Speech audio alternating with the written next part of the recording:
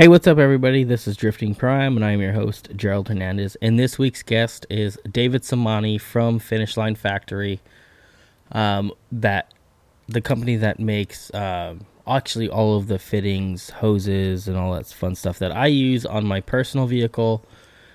Be sure to check them out at finishlinefactory.com. David comes on, we actually talk about a lot of stuff. We talk about drifting. We talk about dealing with poor sponsorees, a perfect example of one. We talk about a little bit what he wants to see from a sponsoree, return on investment stuff. Really gets into the brass tacks on this. So I hope you guys enjoy the show. And then we kind of shoot the bullshit about cars a little bit towards the end. Thank you guys for listening, and I hope you enjoy the show. Anyways, man, how you doing? Pretty good. Just hanging out at home. I heard that. I know. I just got home like not too long ago. Been a long day. Yeah, I wanted to go to the store, but then the store was closed. I've just become so used to, like, with the business and stuff, like, I'm usually busy during the day, so I've become so used to, like, going to the store at, like, 1 in the morning or whatever. Yeah. Like Walmart, because it's 24/7. Is it still 24/7 with the pandemic? No, they all close at, like, 8, 9. Assholes. Yeah. I know. I wanted Whatever. motor oil at like 2 in the morning last week, and they were closed. Yeah, and, like, oddly enough, Walmart's the only place where you can get motor oil at 2 in the morning. I know. Actually, we do have a 24-hour AutoZone. Actually, we have like a handful of those around here. Yeah. But depending It's like on an where hour drive, but... Yeah, I was going to say the same thing. Yeah, I think the only one I can think of right now is probably like a good 45-minute drive from my house. Yeah. But if you need an alternator at 2 in the morning, they got you. Yeah, right. I think it's because that AutoZone serves as a major hub for the other AutoZones. So it's not just like a store; it's a warehouse, and they figure, well, if we're gonna keep the warehouse going 24/7, Yeah, that would make might sense. as well have the front end going 24/7 and make a little money on the side. That would make more sense. Yeah. Anyways, man, if you would like to please introduce yourself, who you are, where you're from, and what you do, and all that fun stuff. Hello, everyone. My name is David Samani. I am the owner of Finish Line Factory, and I am David. I play a very handsome gentleman on the Finish Line Factory YouTube channel. I've been working on cars my whole life. I'm a car enthusiast. I'm a software engineer, and all kinds of fun stuff. So, for people that don't know what Finish Line Factory is, if you can go ahead and explain what you guys actually do. Well, Finish Line Factory is a high-performance racing supply company. Currently, we focus on selling very high-quality fittings, AN fittings, hoses, weld bungs, like nylon-braided hose, stuff that you can use for E85 fuel systems, oil systems, just fluid delivery. Everything is very high quality, tested, proven on racetracks. I don't sell anything that I wouldn't use on my own cars. And because I use them on my own cars, I want to make sure that, I sell good quality parts, because I wouldn't want to put junk on my cars. What are your own cars?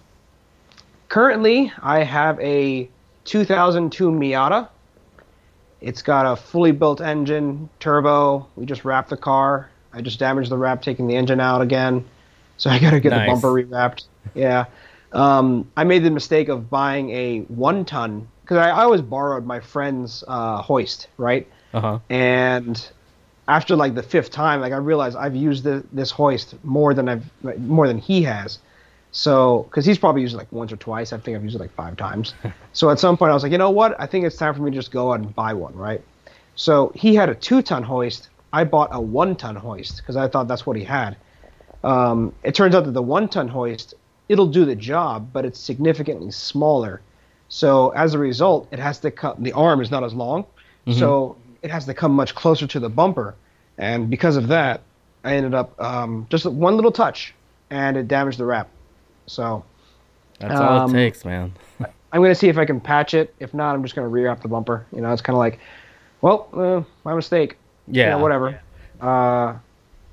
What would have maybe worked is if I took maybe like a yoga mat and put it between the bumper and the and the hoist, that would have completely eliminated that risk.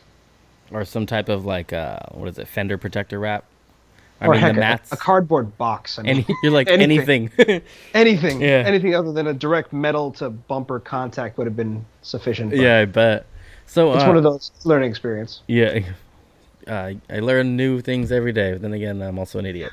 Um, how did Finish Line Factory come to be? Like, I so real quick, I found out about you guys last year. I have no idea how I found you. I do not remember. Me neither. But Been so long. I stumbled across it, and then I reached out to you guys, and so far you guys have been supplying all the parts on my car. But I've always been curious, how have you guys came to be? So I wanted to get into something, right? I used to own a company called DS Autosport, Mm-hmm.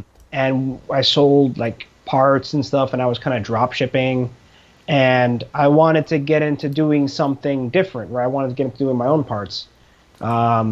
So we tried like different parts, testing here or there, tried maybe suspension, or maybe exhausts, and I decided,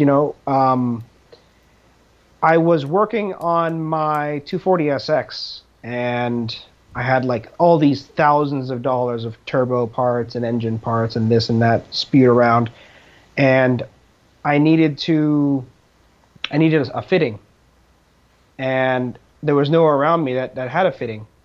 So I searched and searched and searched and searched, because there was a company here that moved out that stocks fittings. They moved their location further north, and no one had a source to get fittings. Yeah. So I ended up buying the fitting, but at like a kind of like an inflated price, because I think they just jacked up the price on me, which they're free to do. I mean, whatever. It's a supply and demand. So I just paid it. But then I realized, I could probably solve my problem and a lot of other people's problems by just maybe starting a fitting company. This could be a good idea. So I saw the need, and I started doing testing. And man, like a lot of the fittings that I got to try out were just junk. Like I wouldn't even bother selling them to anyone, because like you just look at them and it's junk. Like Yeah. certain fittings, like like a 90-degree fitting wouldn't be like 90 degrees. It would be like 95 degrees. So eventually I tested several different factories. I had several. Some of the factories, I asked them for some customizations, some changes to the fitting to suit perhaps better assembly, better sealing, so on and so forth, better reliability. Mm-hmm. And I found one factory that produced very high quality parts. They made the changes that I requested, and I was like, well, these are the parts to sell. This is the good. These are quality. I put them on my car. They didn't leak. They didn't fail.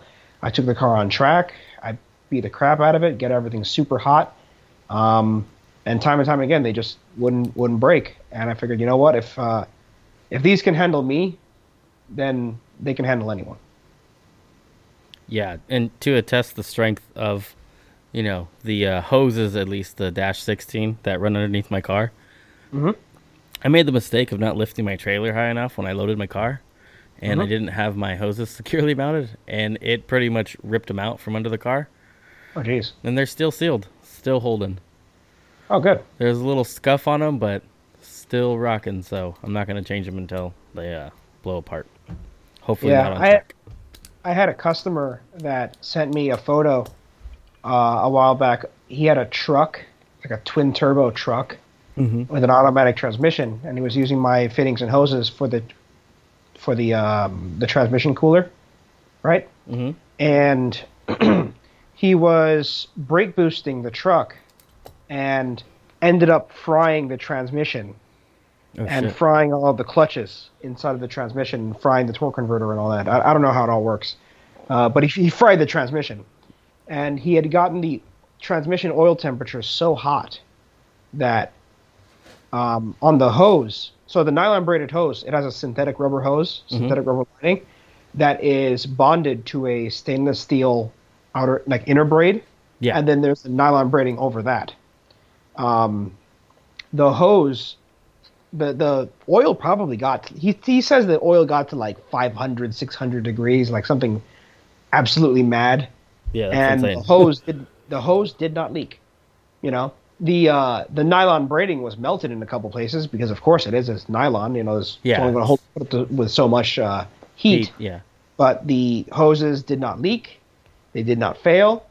They didn't spill oil all over the place because people don't realize it, but fittings and hoses are safety items. You know, yes, you should treat your fittings and hoses the same as you would treat a helmet or your gloves or your racing suit or a roll cage, because one of those things fails in just the right location, or in some cases the wrong location, and you're going to spray oil all over your manifold. or fuel Fuel all on over the your manifold. headers. Yeah, that's so Right on awesome. your headers, right on the turbo, I don't know, radiator, whatever. And that could start a fire, and then you've got your car on fire, Yeah. which at a minimum is going to cause a lot of damage.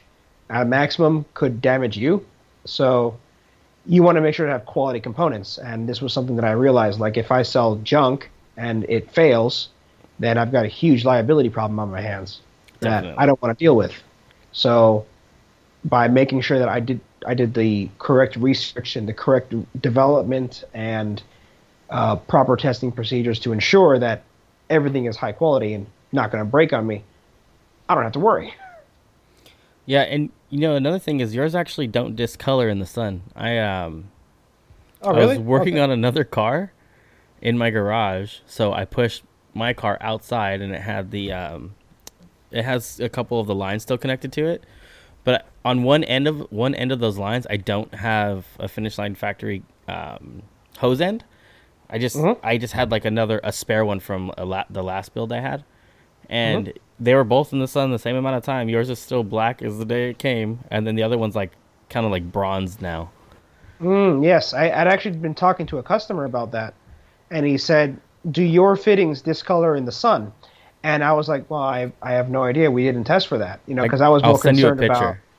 Oh, awesome!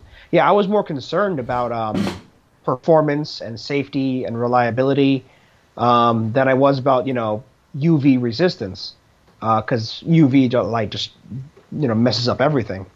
The only time I ever had discoloration was under extreme heat. So the fittings that are on the turbo are going to get discolored. There's nothing you can do about it. The turbo's getting to 900 degrees. Like, what do you want? Something's got to discolor, right? Yeah, something's gonna But give. he had told me that some of the dragsters, because there's no hood or anything, it's just a dragster. On some other fittings, because they left them out in the sun, the top of the fitting would discolor and turn like a copper color, and the bottom would still be black. So that's good to know. I'll tell that customer that the fittings won't discolor in the sun. I'm actually gonna send you a picture right now. I had it off. Yeah, send it on Instagram Okay, well, or whatever. but yeah, I thought that was kind of neat because sometimes, like, so with the back of, well, at least my car in particular, on top, like that's all exposed to the sun. So like where my fuel Right. cell and all those connections are, and over time, you just don't want to see it discolor. You still want it to look nice and stuff like that. So especially for the guys who are into, like my dad, for instance, he's into like old hot rods and stuff like that. So everything has to stay looking nice. You know what I mean? Right. His isn't a race car, so he obviously like really cares about shit like that aesthetically. Yeah. And I kept telling him about it, but he has yet to make an order. Yeah, I mean, when it comes to like old muscle cars and stuff like that, the domestic cars, everything's got to look good, because you want to be able to look at the car as if you were looking at it 30 years ago. Yeah. And it may have been maybe period correct or tastefully modified or even modified today, like a resto mod. And if even a small detail looks off or bad, then it's like, oh, look, it's a 30-year-old car. You want it to look like a 0-year-old car, like a brand new car. So yeah, I could respect that, but you got to try them out. Yeah, exactly. He has to stay under the hood though. He doesn't have all that fun stuff where he has to leave stuff in the sun. Good. For days on end. What I might just do is, I was thinking about testing that, just taking like a couple of fittings, just like stashing them in like a shallow box outside so they don't like roll away, and just seeing if they become discolored in the sun. Like just stick them on the roof and forget about it for like a year or whatever. See what happens. But Yeah, now I don't have to do that, so that's good. Yeah, I'm actually sending you the picture right now. I had to take a better one. So, owning a company and stuff like that, one thing I like to discuss on this podcast is sponsorships. Not necessarily having like an open invite telling everybody to go apply for a sponsorship from you, but what are kind of like some of the things you do expect from somebody who is looking for a sponsorship? Something that you guys, it's kind of like you have to have these things. I get sponsorship requests constantly, Yeah, left and right. I bet. And I review each one. I actually do look at each one, and I evaluate. Is this someone that is, I guess, are they actively competing?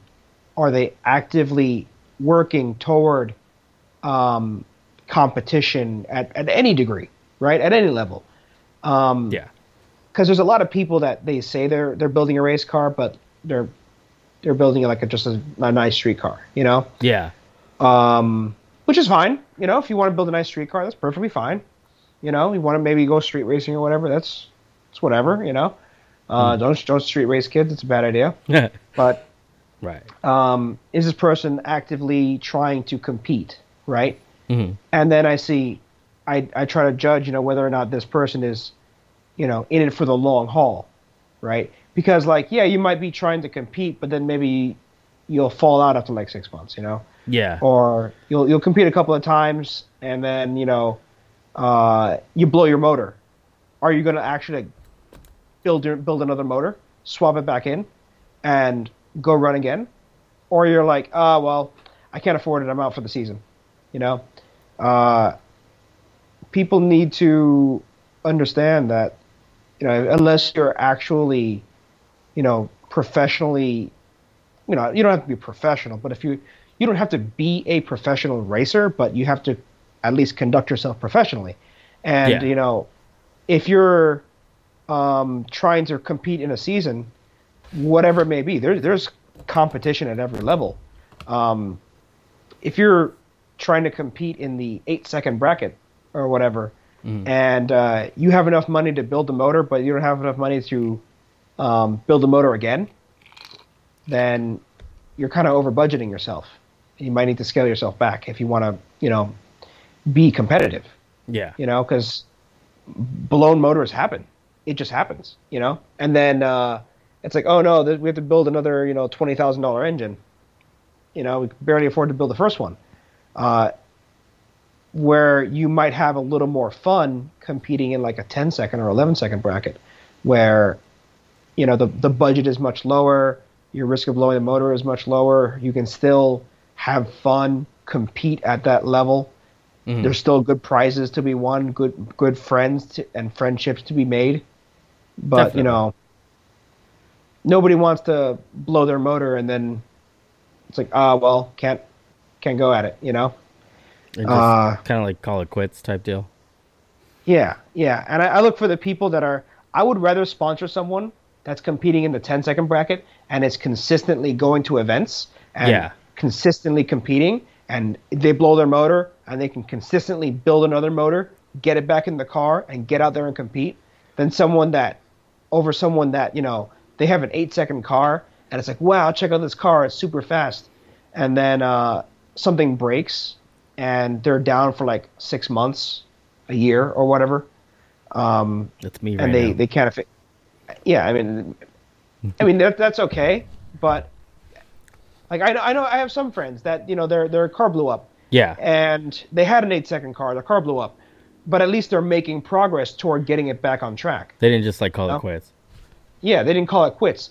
They may be making slow progress. That's okay. But they're making progress. They're actually moving towards that level of competition. Yeah. Whereas some people, they blow their motor and then the car sits in the backyard for, 3 years and then they sell the shell. For nothing. Yeah. Yeah. And that's the difference between someone that is actively trying to compete and race at with professionalism versus someone that just kind of, they want to, but they're not. I feel like they're not budgeting themselves and not doing it right. You know what I mean? Yeah. Even personally, like I've had guests that came on this show that were supposed to like come into Pro-Am like kicking and screaming, and then you never hear anything from them again. Or just people who were already competitors and then dropped out of nowhere, and you haven't heard shit from them for a year. I've had some friends that I know some people that they've actually taken out bank loans in order to compete in Pro-Am. That's wild, because they're so dedicated toward that pursuing that level of performance and that level of motorsport that they're willing to put on debt in order to compete at that level. That's like the only thing I haven't done yet. It's like, yeah, the only thing I haven't done yet is put anything on my credit card that I couldn't pay off that month. Yeah, so I don't want to be that guy. I've put it like I wanted to do that. I wanted to, like, my second 240, my S14. I was building it to race. I wanted to race in a local amateur racing series, to kind of get my feet wet into motorsports. I did circuit road racing, and before I realized it, I realized that a single day at the track, assuming that nothing breaks, would cost me $1,000 every single time. Yeah, and there's like I think an event every month, right? That's between tires and fuel and entry fee and oil and brake fluid consumption, brake pad consumption. Yeah, it's like minimum $1,000, assuming nothing breaks, which is a terrible assumption. And then I realized that at some point it kind of becomes more like a job than it does something fun. I would like to compete in motorsports and road racing. I feel like I can, compete at that level. Yeah. I kind of scaled myself back, and I thought, this might not actually be what I want to do. I like going out and having fun, going to track days, making it more casual, and it's more fun as opposed to we have to get the car together, we have to do all this, we have to be there at like 6 in the morning and start unloading the trailer and prepping the car to run. At some point, it goes from being fun to more, this is our job, this is our task. And I kind of like the more fun. I kind of like the fun stuff. So it's kind of like, when you go to compete somewhere, you kind of have like the structure. It's like that. Yeah, it's like that with any level of motorsport. Like, you're showing up at like 6 in the morning to the pits, prepping the car, getting the trailer unloaded, all that stuff. And I like sleeping. So do I, man. I think in the future, especially as the company's sales continue to improve, and I'm able to get a larger shop and have more space to work on race cars and stuff, I think I will be doing that. But you gotta get yourself situated to do so, though. Yeah, and at some point, I'm sure I'll also have the budget to do so as well. Yeah, because the car alone cost me, like, I think on my S14, I got about $25,000 into it. Ugh. And then realized, in addition to the $1,000 a day thing, I realized I needed an additional $6,000 to spend on the car in just safety equipment. Roll cage, seat, I already have steering wheel, gloves, racing helmet, racing suit. It adds up quick. At some point, I was like, you know what, man, I don't know how good of an idea this was. $6,000 in just safety equipment, $1,000 a day every time I run it.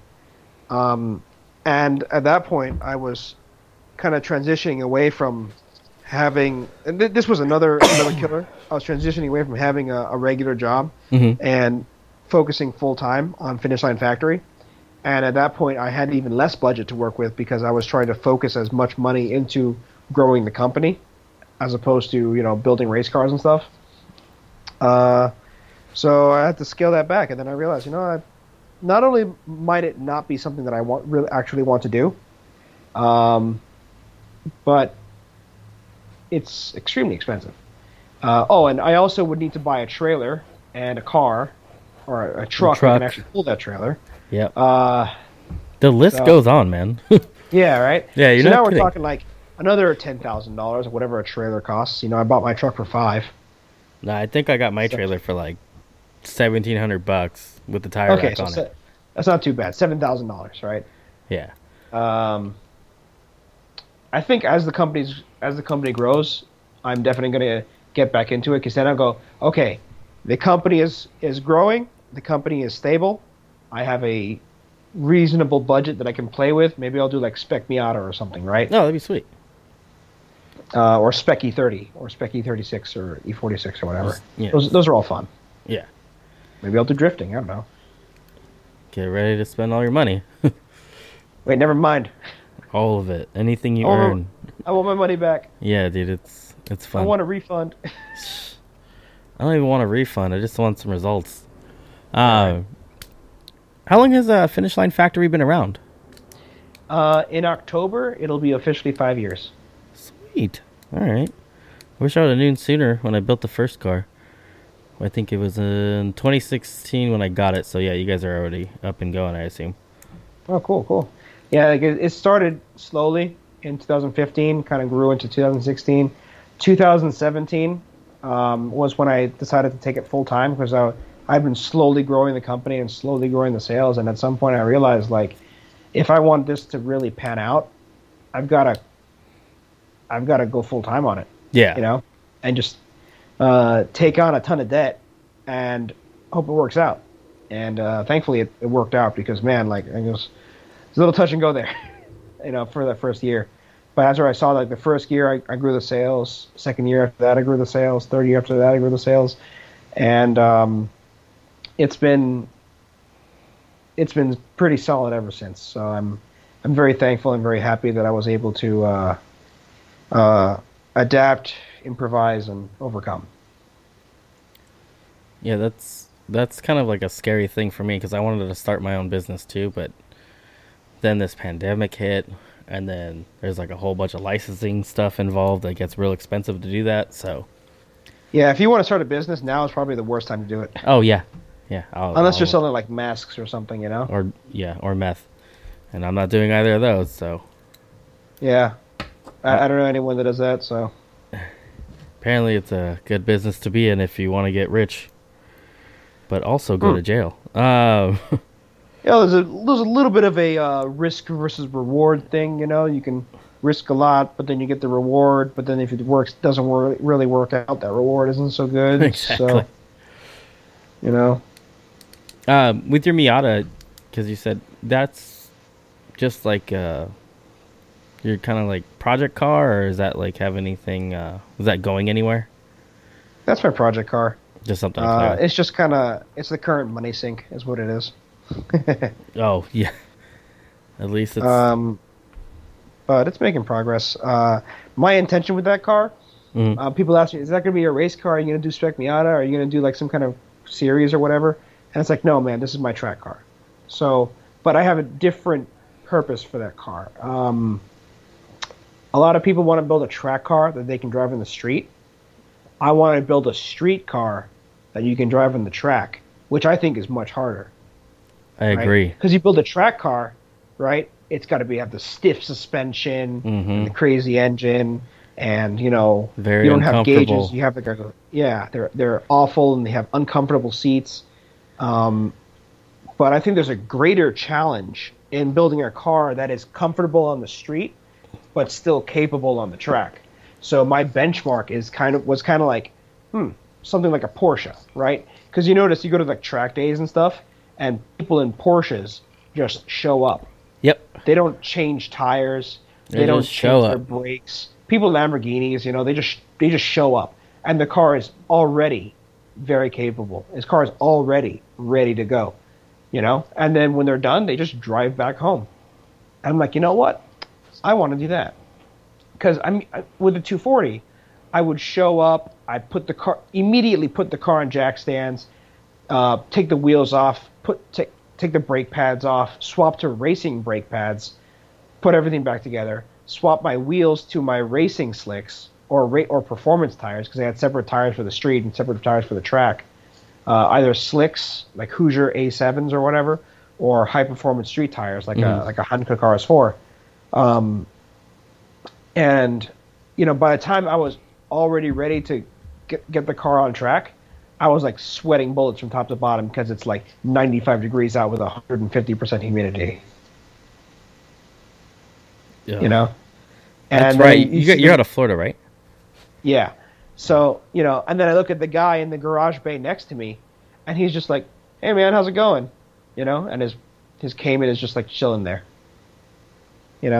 So one thing that I find hilarious though is that I benchmarked a Cayman to build the Miata with against, and I've already spent more than it would cost to have just buy a Cayman. Oops. I was thinking of the same thing with the 240. Yeah. With this Cadillac. But the difference is that the Miata, with the turbo and all that, should have about 350 horsepower. So it'll actually be much, much faster than a Cayman. Because the Cayman has 300 horsepower but weighs like 3,100 pounds or whatever. This has 300 or more horsepower and weighs 2,500 pounds. That's so scary. Yeah. Well, what's scary is the short wheelbase. I think I've driven one. It was like the first gen. I'd driven one when I was like 16 or 17, like around the block. And it's just, I wasn't for it. Car. Yeah. And I'm not a very big man. Like I'm like 5'6". I'm definitely not a large man, unless, height-wise. But that thing just didn't feel right. I was like, no, not for me. I'll stick to American boats. Oh my God! If you're in like a turbo Miata, you're like automatically a madman. Like the car is so short. Now, granted, I have like 225 wide Hankook RS4s, so it's pretty well planted. I haven't. What's the track width on those things? The track width, I don't even know. I have to measure it. Something super short, I'm sure. That's what I figured. But the wheelbase is like super short, right? Like yeah, that as well. I think it's like, last time I looked it up, I think it's like 10 inches shorter than an E36, which is not a very long car to begin with. Correct. And the problem is at high-speed stability. So the Miata at 140 miles per hour, the steering rack has a fairly quick ratio. So you have to make tiny, tiny, very precise inputs, or else you'll end up in like the next lane, So you have to be very, very careful with the steering. So you gotta be careful with that. But yeah, what's scary about the Miata is because it has such a short wheelbase. At low power levels, up to like 200, 250 horsepower, it's not too bad, right? But it's at those higher power levels, 300, 350, 400, 500, where that short wheelbase really begins to shine. Yeah, and it kind of becomes an unstable car. So what I'm probably going to do is maybe give it a little bit of toe in on the front and rear to improve stability. But it's one of those things. But that's why like people that build like 400 horsepower Miatas, unless they're like drag cars, which even then you're a madman, they kind of become like a different car. They kind of become useless because they have so much horsepower. All they do is spin the tires. So coming out on corner exit, you're very liable to spin the tires. So then you got to have like huge tires. And there's people that do this. They have like Time Attack Miatas. Mm-hmm. They have like huge tires, massive wings. And at some point, like I realized I wanted to spec my car to like 300 horsepower because at that point it's just on the borderline of becoming useless without heavy suspension, tires, and not heavy, but just like well-engineered suspension, tires, and aero. But it's still, fast enough to like rip, and it's fun, If I were to have a car with like 400 horsepower, I would just buy like a C5 Corvette, Hmm. you know, because then you have a much more you have a platform that's actually built to that horsepower, and you can crank it up to like 800 horsepower, and it's still a fairly stable car, Yeah. right? And then those I, things also are like pretty well balanced from factory too. yeah, yeah. Like you could probably just bump up the horsepower a little bit, leave the suspension stock, maybe put some better brake pads on it and some brake fluid, and call it a day, right? Because you have a good suspension to start off with. The Miata suspension is very, very soft. It's a street car, uh, so you go over bumps and it's comfortable. But if you're going to have super sticky suspension, then you're going to have a lot of body roll, and then you're not well super sticky tires. You're going to have a lot of body roll, and when you're going through corners, you're not going to be able to maximize the capability of all four tires. Yeah. And then, so you do all of your own work or most of it? I do most of my own work. Sometimes I have like some friends come over. Uh, if there's something that is like, okay, this is a lot of work, and I don't want to do it on jack stands, and it's it doesn't really cost that much to do, then I'd rather just pay someone to do it, right? Because like when I did my differential, right? Hmm. Yes, I can do my differential myself on jack stands, but I'm a busy man. I have to run the business. I have to do this. I have to do that, and doing this on jack stands uh, is a huge pain in the butt. And it only cost me like $300 to pay my friends over at a Side Mission Garage down the street to swap my differential for me. So I'd Yeah. rather just do that, you know. Um, Sometimes I even pay people to do oil changes, right? Oh, Because it's dude, like, I'm the worst person when it comes to maintenance on my like personal vehicles. I just keep yeah, adding oil to it. As long as it keeps leaking, it gets fresh oil. I mean, yeah, you're kind of right. Just change the filter every once in a while. That's all I gotta But do. yeah, like oil changes. Um, it's like you have to jack the car up, drain the oil, change the filter, refill it.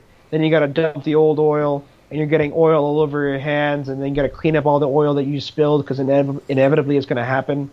Um, all that to save $20. I'd rather just pay the $20. You know, Yeah, I it's a was. lot of work to save $20. You know, like if you're pinching, like if you're like paycheck to paycheck, and those $20 might be the difference between paying rent and getting an oil change or food or whatever. Heck yeah, do it. I did it. You know, when I was younger, that $20 was better saved in my bank, so I rather just do an oil change myself. Probably ends up being cheaper anyway. Yeah, But now I'm kind of at the point where it's like that's a lot of work getting dirty and all that to save just $20. You know? I'm in the same Uh, boat, but I'm also very cheap. yeah.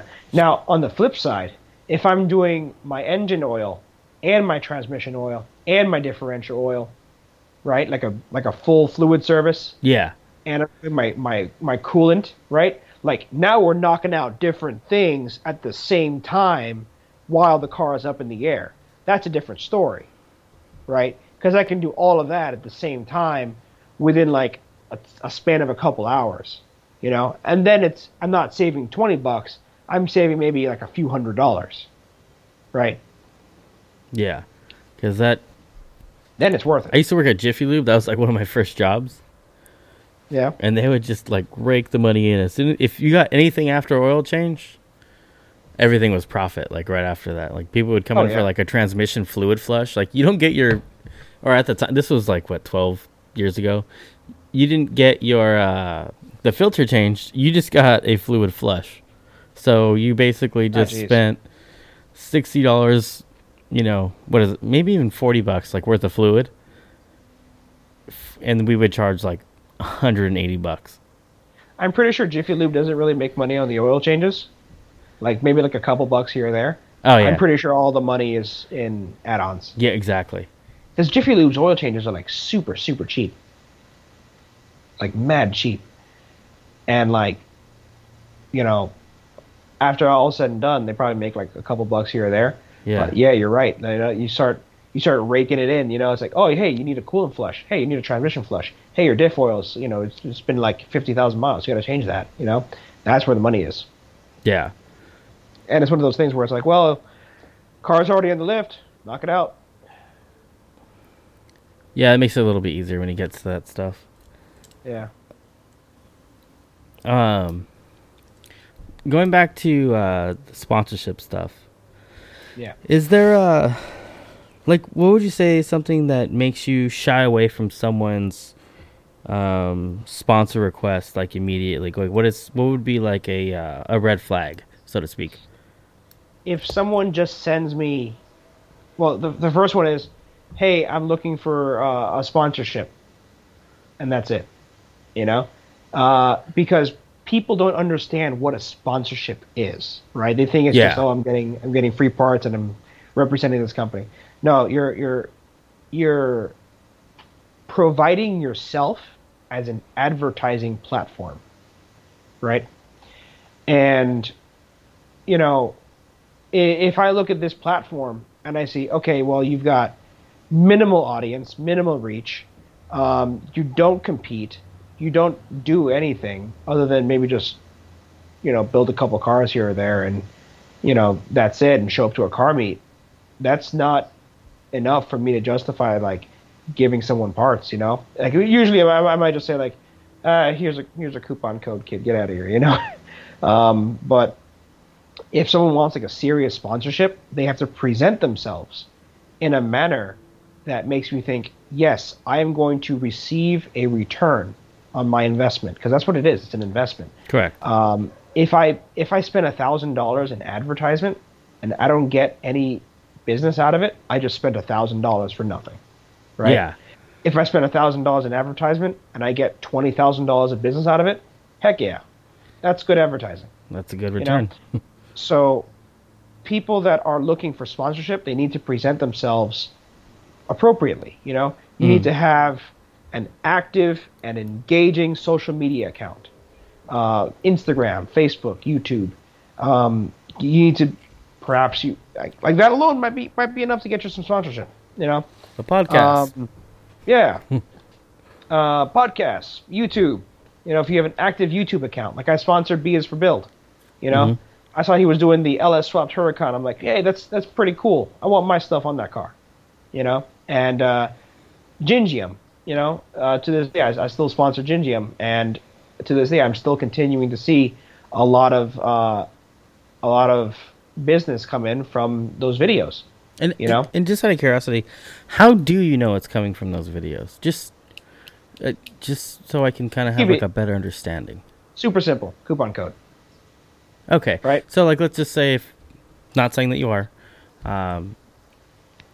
like let's just say you decided to be like, okay, people who listen to Drifting Pro-Am could punch in this code and they can get 5% off, whatever the case may be. So that's kind of like how you're able to see it on your end as an actual. This is a like you can actually see the return of investment you're making. Yeah, and then I can say, okay, well, I can actually like download all of the transactions off the website. Yeah, and then filter it by transactions that have that coupon code on it, right? And then I can see, okay, well, I've sent this person $1,000 in parts, right? And then over time, I can see, okay, the orders that have come in off of this coupon code, right? Mm-hmm. Are of a certain amount. And then I can say, okay, well, my return on this investment has been this much. And this was a worthwhile investment. Yeah. Okay. Which is why I continue to send Caleb parts, because Gingium, because I'm seeing results, right? And a lot of times somebody sends me a sponsorship request, and I look at their Instagram and they have like 15 followers, probably just like some friends of theirs. Yeah. 15 followers. They have like, I don't know, some like rice car, like a ricey car.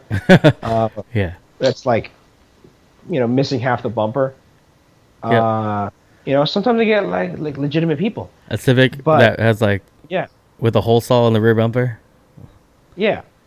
And occasionally I get people that are like they're building like legitimate race cars, Yeah. right? Yeah. But they don't really seem to get the idea that they need to present themselves in a manner that makes them look appealing, to sponsors. And so they look at me asking for sponsorship, and they may actually have a legitimate race car and compete at least at a local level. And they go to drag strips every single week, right? Mm-hmm. And that's perfect. That's exactly what I want to see. I want to see someone that's getting my logo in front of other people's eyes and using my product and advocating for my product, right? Yeah. And at a minimum, saying, hey, look, I use this on a consistent basis. It doesn't break. They hold up to my abuse, and they're perfect. They're perfect. That's what I want to see.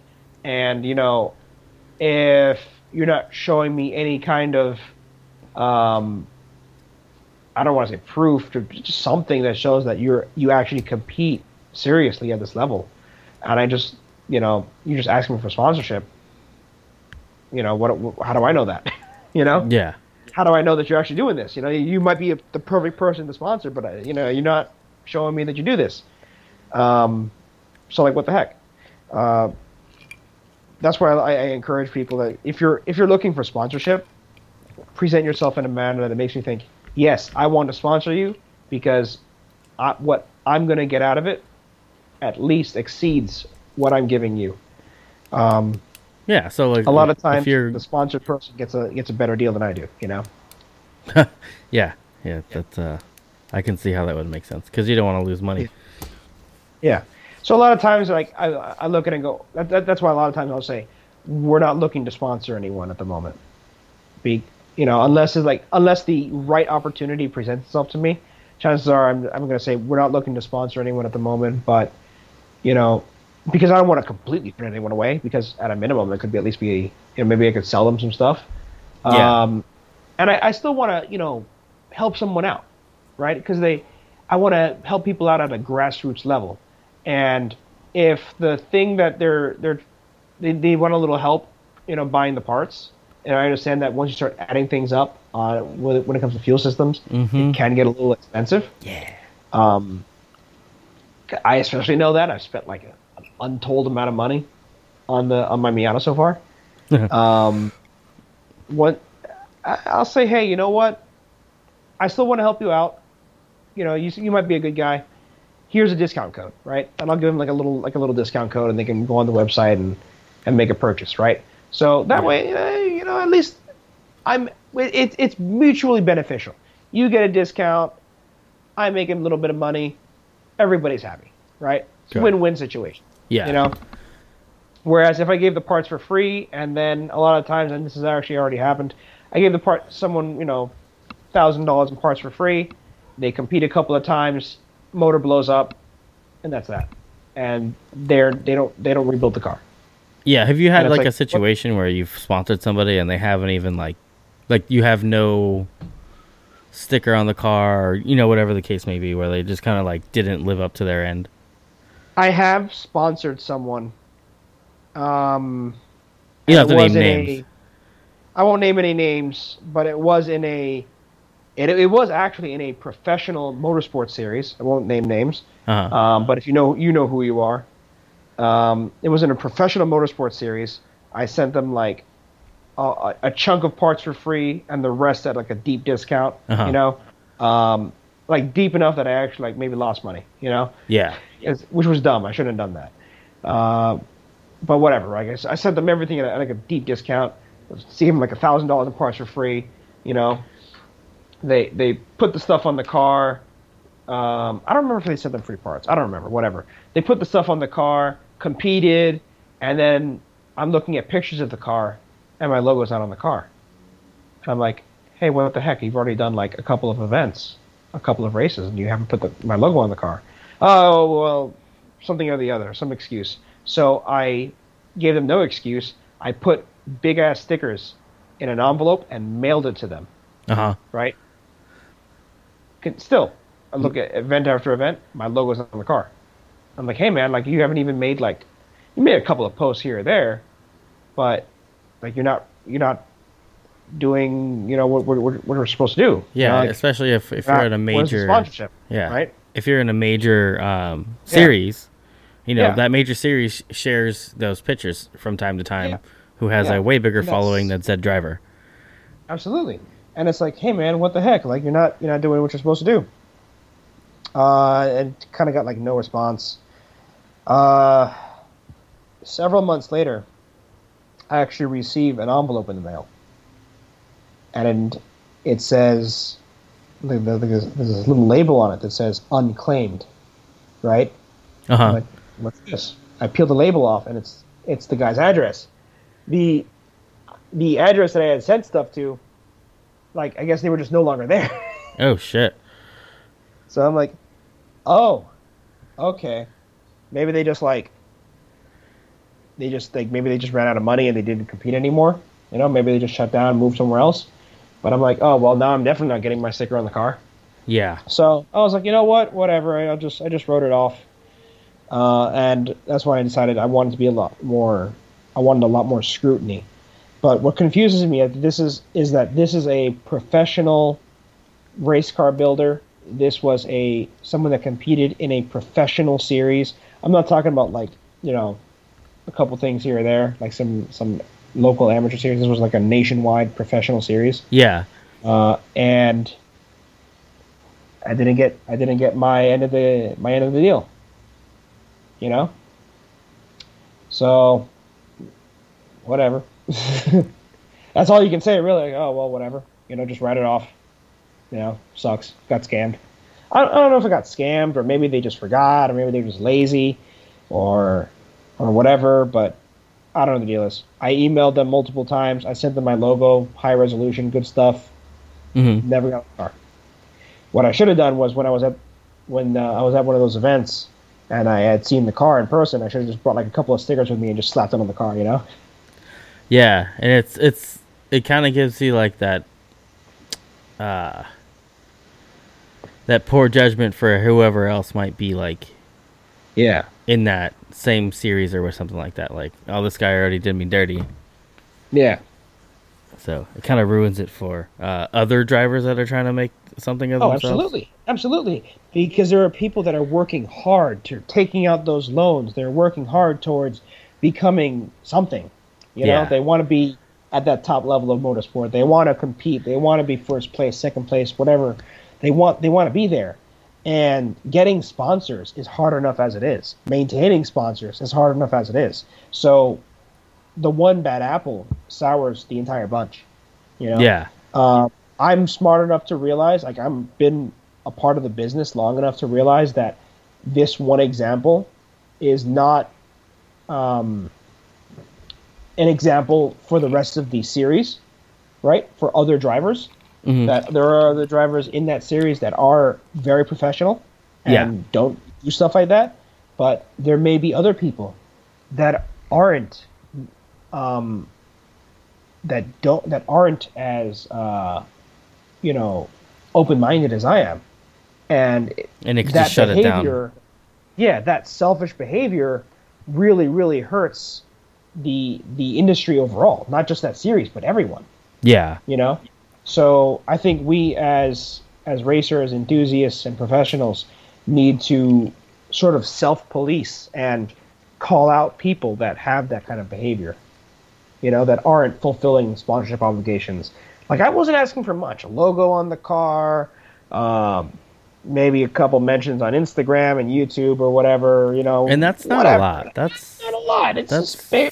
I was just asking the bare minimum. That is, right? that I agree with that. That is the bare minimum. Yeah, because, you have a large enough following, and you just make a couple of shout-outs here or there, and you're good to go. Mm-hmm. Not asking for much. Yeah. But I didn't even get that. Yeah, that's... whatever. There's not much you can do about that. Yeah. So after a while, I was just like, you know what? It's not even worth getting mad over. Mm-hmm. Yeah, it's a lot of money, but I'm more. I figured, you know what? It's probably better that I focus my attention on growing the company and making more money than I am trying to get my money back or trying to, do something about it. Like, what am I going to get? What am I going to do?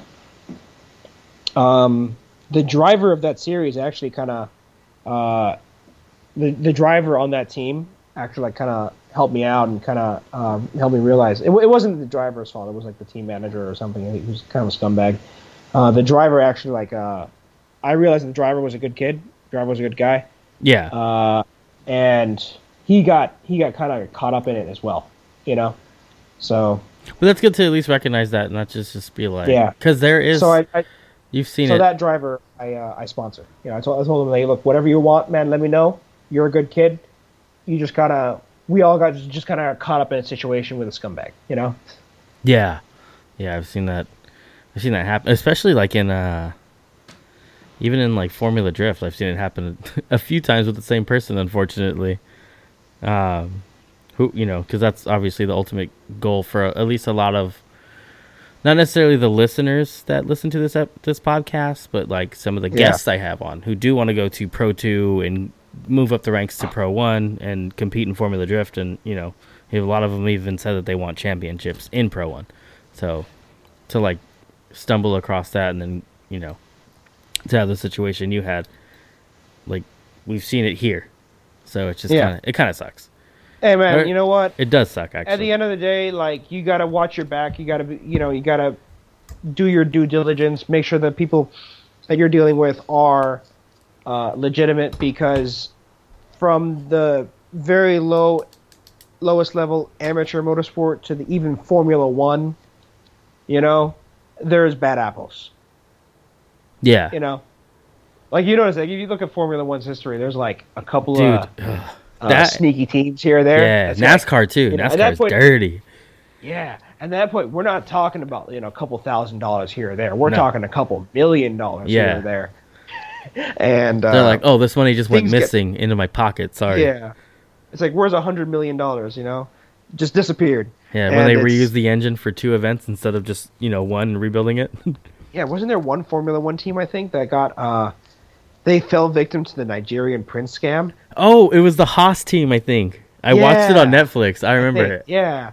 Like No, not Haas. Shit. No, Team India. It was someone. Was it? No, that wasn't Force India. Oh. No. I don't know.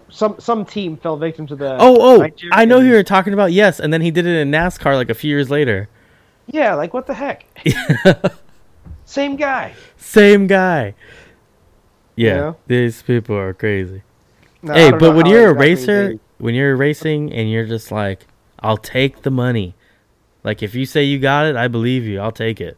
Yeah, because you know what? It's so difficult to get sponsors. Yes. That, when someone says, hey, look, I'm going to sponsor you. You seem like a good guy. Blah, blah, blah. Here's like $5 million for your team. Sponsor me.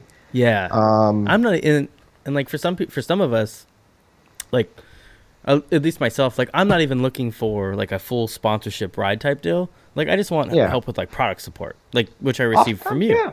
Oftentimes, sometimes just like that's a nice fat discount. And, yeah, exactly. Some technical support here or there. Honestly, that goes a long, long way. It does, because when you look at it, like if you're buying something that's $4,000 and you're getting like 50% off, that's $2,000 that can go towards an event. Exactly. Especially in drifting. Even if it's like 20% off, $4,000, that's still like $800. Yeah, and that's still on average, I think the tires are about $100 a tire. Yeah. For drifting, like that's 8 tires. Maybe I think they're a little more now, actually. Jeez, I was gonna say like, hey, where are you getting your tires from? Yeah, they're well, the drifting spec tires seem to be a little cheaper than the other stuff I've seen people run. Yeah. So I have like I just get my tires thankfully tires for a Miata are like mad cheap. Yeah, I'm very jealous because 255 35s are like, they range from like, I want to say anywhere from like $60 to about $150, which is a huge gap. And but it's kind of gotten to a point where like you get what you pay for. Yeah. So I got my tires from Tire Rack. I used 225, 45, 15, what tires do you and run? Hankook RS4s, Okay. like sticky tires. Yeah, yeah. And those were only like $120 a piece See. for some of the very best tires you can get. Yeah, see, that's not bad. No, like the Yeah. tires I have on right now, like they're like just burner tires. Like everybody that runs them, like they have their issues, but they're so like inexpensive, and you get like, a few extra laps out of like than a tire that's like $10 more a tire. Yeah, which might be all that matters. I also have the option of running used Spec Miata tires. Why they sell them dirt cheap? Yeah, dude. Shit, I'll buy like, used Spec Miata tires. Yeah, Wait, what size they're are they? mad sticky. They're like mad sticky though. Like they're not what you think. They're not see drifting fronts. tires. They're like slicks. They're Oh. racing slicks. Oh, no. But for my 240, I would actually for my S13, I would buy Spec Miata takeoffs. Oh shit! You know, Really? because the car is super light. Yeah. So you get like basically like what they do, like maybe they'll take the tires and throw a fresh rubber on the car, do like a couple of test laps, come back in, take the tires off, and just before the big race, maybe they'll qualify in those tires, right? Mm-hmm. And then before the big race, they'll put fresh rubber on. Yeah. But the old tires, like they're still good, like, they're not bad, Like you They could just still get a day out of them. Yeah, they just have a couple heat cycles on them. So, I would throw them on the Miata, not on the Miata, on the 240 on my S13, Mhm. and they would last me like a full year. Because I'm not competing, incessantly. I'm doing. I'm not competing constantly. I'm just doing track days and just having fun. And I would go to a track day like every month, right? Or maybe Yeah. like every couple of months, and I wish I could they'd afford it. every month. like when they were closer to the end of their life and after a few heat cycles, they would they'd kind of drop off on their grip level, but they're still pretty decent. They're still stickier than a street tire would be. Yeah. And you get them like I think I forgot what I was paying for them. I think I was paying like $80 a tire for That's not slicks. bad. No, and they get shipped to your house. When you consider that set of like I don't know what Hoosiers are anymore, like $1,000 or whatever. Holy shit! Seriously? Yeah, the slicks. Dude, Like, I if didn't you look know at- how, okay. I've never looked into slicks, so I couldn't tell you. Bro. One day you gotta drive on slicks, not for like drifting. No, I don't want to break a whole Oh. bunch. But for grip driving, man, like Mhm. you can turn so much harder on the turn in. You can carry so much more speed because you have so much more mechanical grip with those tires. But the flip side is they don't last very long. But yeah, like I would just get these used slicks and then just run through them, and then at the end of the year or 6 months or 8 months or whatever, however long they lasted, I would just call up one of these companies that they sell used racing tires and buy another set. Yeah, I wish we had that ish with drifting, but you can't really do that because I've seen Well, if you people. buy used drifting tires, so not It's like- exactly. It's like, ugh. I've seen some people do it and like still get like third place.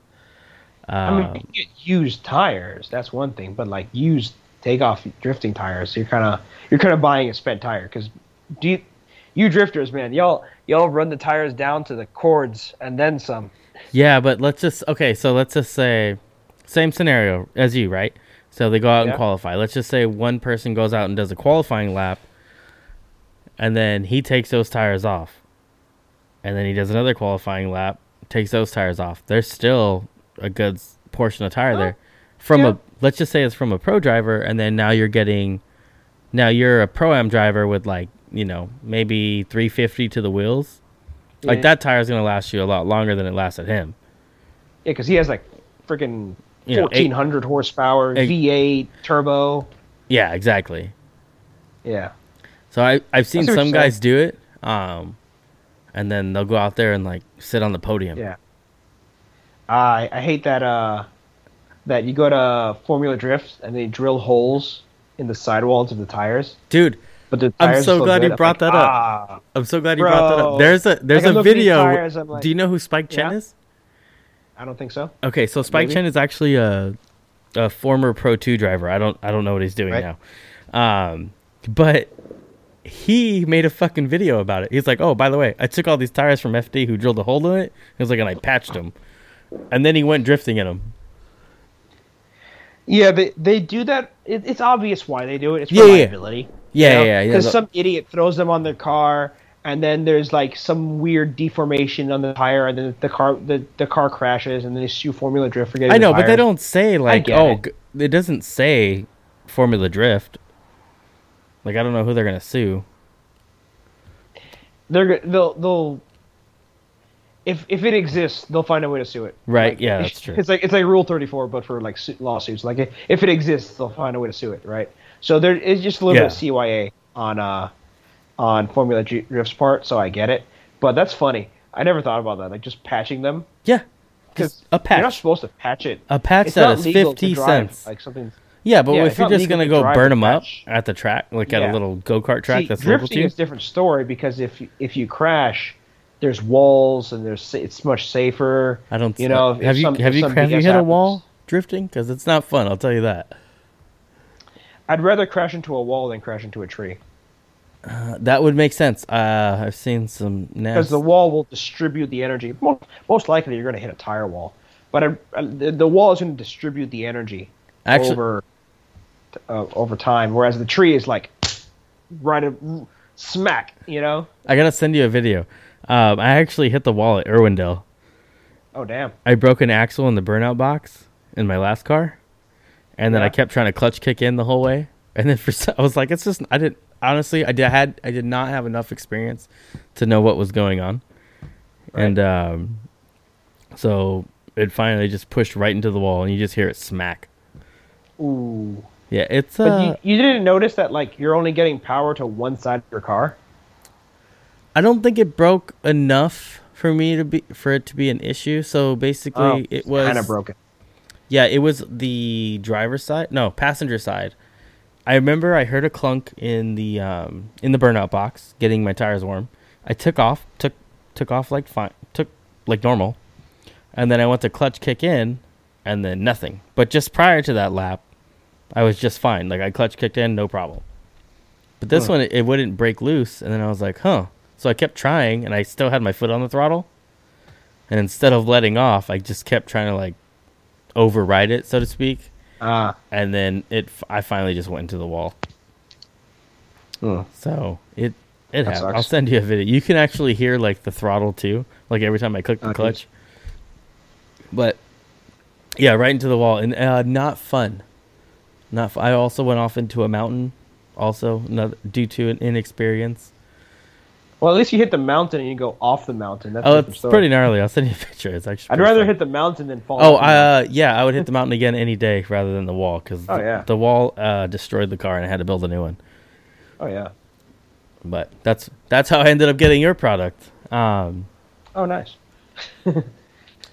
Anyways, Yeah, like man, Go ahead. I think we're about an hour in. I normally call them around here.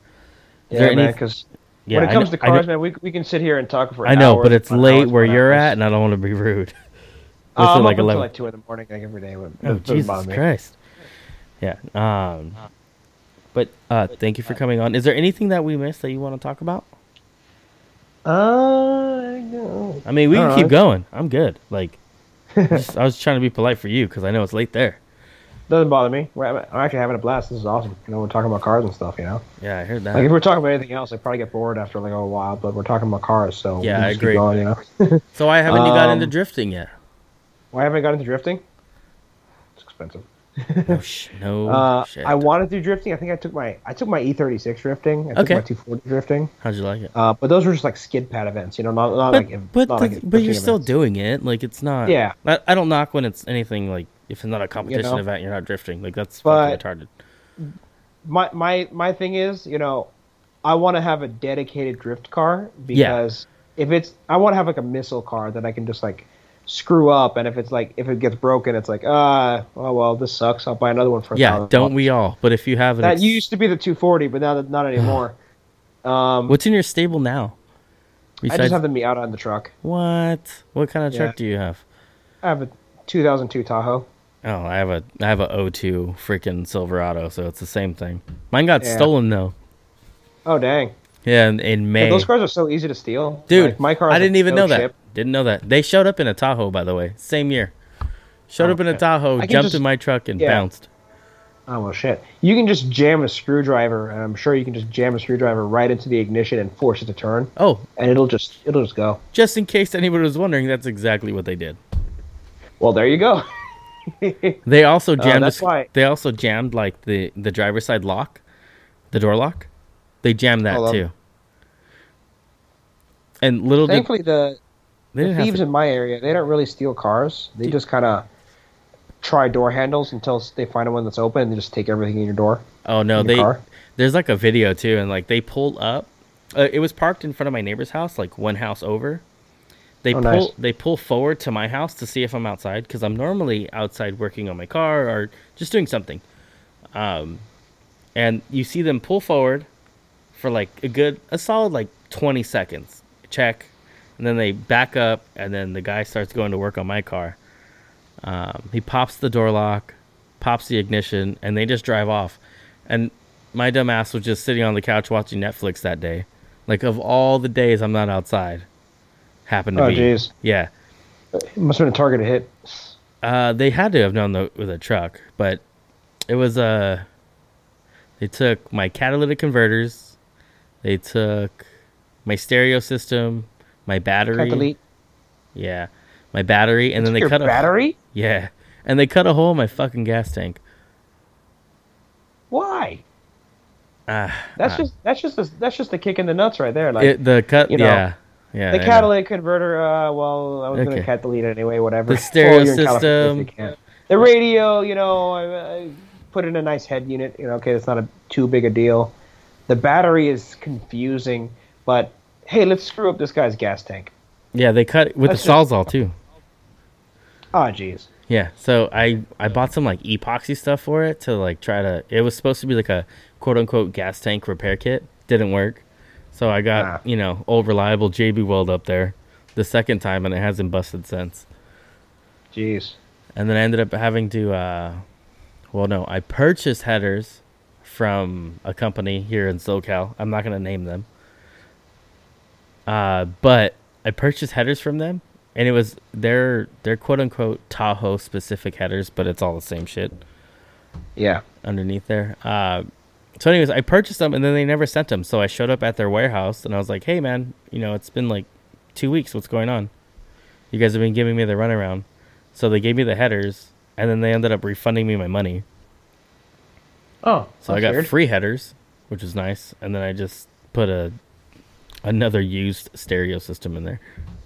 Whatever. That's how I got it the first time. I've been hesitant to do any kind of performance mods to the truck. Because what I've realized, I could, throw an intake at it, header back exhaust, it wouldn't be too hard because the truck, plenty of space. Yeah. Maybe get HP tuners, advance the timing a little bit, maybe throw a cam in it, nothing crazy. But it's like thousands of dollars. What I just described is a few $1,000s of work, and it would take the truck from being slow to being slightly less slower. Yeah, it would still be slow. Yeah, it'll still be slow. Because what's the point? It'll just be loud and slow. What's the point? So I already have HP tuners, and I've never really done anything with it. But I actually ended up signing up for that HP Academy HP tuners beginners course, which is free. Pretty good. Which is free, and then they're like, as soon as I signed up for that, I mean, not as soon as that class was over, they shot me an offer to do it for their full HP tuners class for $300, as opposed to the $1,300 it cost. So I jumped on it. Yeah, I haven't done HP tuners, but I've done a lot of learning and careful experimenting and research and talking to people, talking to tuners, and I've after all these years, I think I've come to the point where I'm a fairly competent tuner on my own. So I've tuned both of my 240s. I've tuned my Miata. So far, it hasn't blown up, and I think where a lot of people screw up, even experienced tuners, I think what's important when it comes to tuning is being incremental, right? Yeah, don't make increments. Okay. changes. Yeah, exactly. Unless it's absolutely necessary to fix like a fueling issue, right? Assuming there's no other mechanical or electrical issue with the car, make like small changes, right? So getting AFRs in line is one thing because you can kind of calculate it out, but like you want to be incremental when it comes to ignition timing. Yeah, because I've actually seen you before, like on your story, where you'll pull up a laptop on when you were working on your Miata. I remember I've seen you do it, and I was going to ask you this earlier. Actually, it's what kind of like stumbled across this conversation. Yeah, but I've seen you do it before. I was going to ask you that. How long have you been doing that? Tuning? Yeah. A couple years now. And people have asked me to tune their cars, and I tell them no because I don't want the liability. And I don't care how much they pay me. Yeah. And what was the reason you started tuning, if you don't mind me asking? Was it to learn, or is it because my personal thing is because I can't afford to pay somebody else for something I'm going to have to make changes to later and do it again and again and again. It's cheaper for me in the long run. So it was like your reasoning, just to learn? Or? It was to learn because if you can tune, it gives you a greater understanding of how an engine works and how the changes that you make to that engine affect the tune and how that tune therefore affects your performance of the car. So for me, it was kind of an important thing to know in order to, properly understand changes that I'm making to the car. And it was also because I had already spent thousands of dollars on the car and it was kind of broke, and I kind of wanted to just like learn how to do it so I wouldn't have to pay someone else to do it. See, that's where I'm at, dude. Because I was like, the tune is like $800, and then you make another change to the car, and then tuner wants like another like $400 or $500, and then he's not available because he's super busy because he's like one of the best tuners and everyone's like hitting him up. So he won't. You make a change and then you won't be able to see him for like at least a year, even if you have the money. Or a year or a month or whatever. I didn't want to do that. I wanted to understand how this ECU works, how this tuning software works, and how the changes that I make to the car affect how the ECU controls that engine. Yeah, and I'm in the same boat because I was completely ready. Like I'd called around and gotten some quotes, and like the best quote I had gotten was like $600. I was gonna have to drive an hour from my house to go get it done, and like I was like, cool, I'll do it. And then I just happened to stumble across the HP Academy thing, so I ran with it. And then now it's just like, okay, I'm in this for the long haul. Is it going to be more beneficial for me to learn to do this myself, or am I just going to pay somebody else to do it every time? And like you had just mentioned, like, okay, yeah, your first one's $600 to $800. Your second tune, like for a retune, anytime you want to do something, that's another like $300 to $500, just depending on what you do. Right. Like I've had quotes. I worked with somebody else prior, and they tuned the car, and I was like, hey, eventually I plan on doing like I plan on doing boost and nitrous or whatever the case was, like a power adder of some sort. Right. They're like, oh, if you're gonna do a power adder, like it's you're not gonna pay a full tune price, but now you're gonna pay like 2/3 of what you paid originally. So instead of $600, like now you're gonna have to pay an additional $400. Right. And I just don't see the benefit in that. Now, here's the thing, right? In some cases, there may still be a benefit to paying someone to tune a car, and especially if it's like a more modern car, right? Yeah. I'm at a Miata, right? So I'm running an engine that's already, at this point, 30 years old. Because let's face it, the Miata's basic block was designed in the 80s, and it was updated, with VVT in 2001. So, but at the very base, I'm tuning a 30-year-old engine on a Megasquirt, so it's not overly complicated, right? It's a motorsport ECU. But when it comes to tuning factory ECUs have a ton of stuff, right? They have multiple timing tables for different situations. They have timing tables for this. Maybe they have multiple layers to this stuff, right? To the fuel table, to the ignition table. And if you make changes to one table, but not the other table, the car could go into a mode where now the timing is much more advanced, right? And then you blow your motor because trying to avoid that. Yeah. Yeah. And I'm not really familiar with tuning OEM ECUs. Really, a lot of these things are they're like little tricks that OEMs use to improve emissions or improve gas mileage, you know? So sometimes paying someone else that already has that knowledge to get you at least a base tune, right? Or a tune that runs and works and produces good power and is reliable, that's worth it because, if you have a built engine and you blow it up, you tried saving $500 or $800 on the tune, but now you just blew up a $10,000 engine that you just spent, all that money building.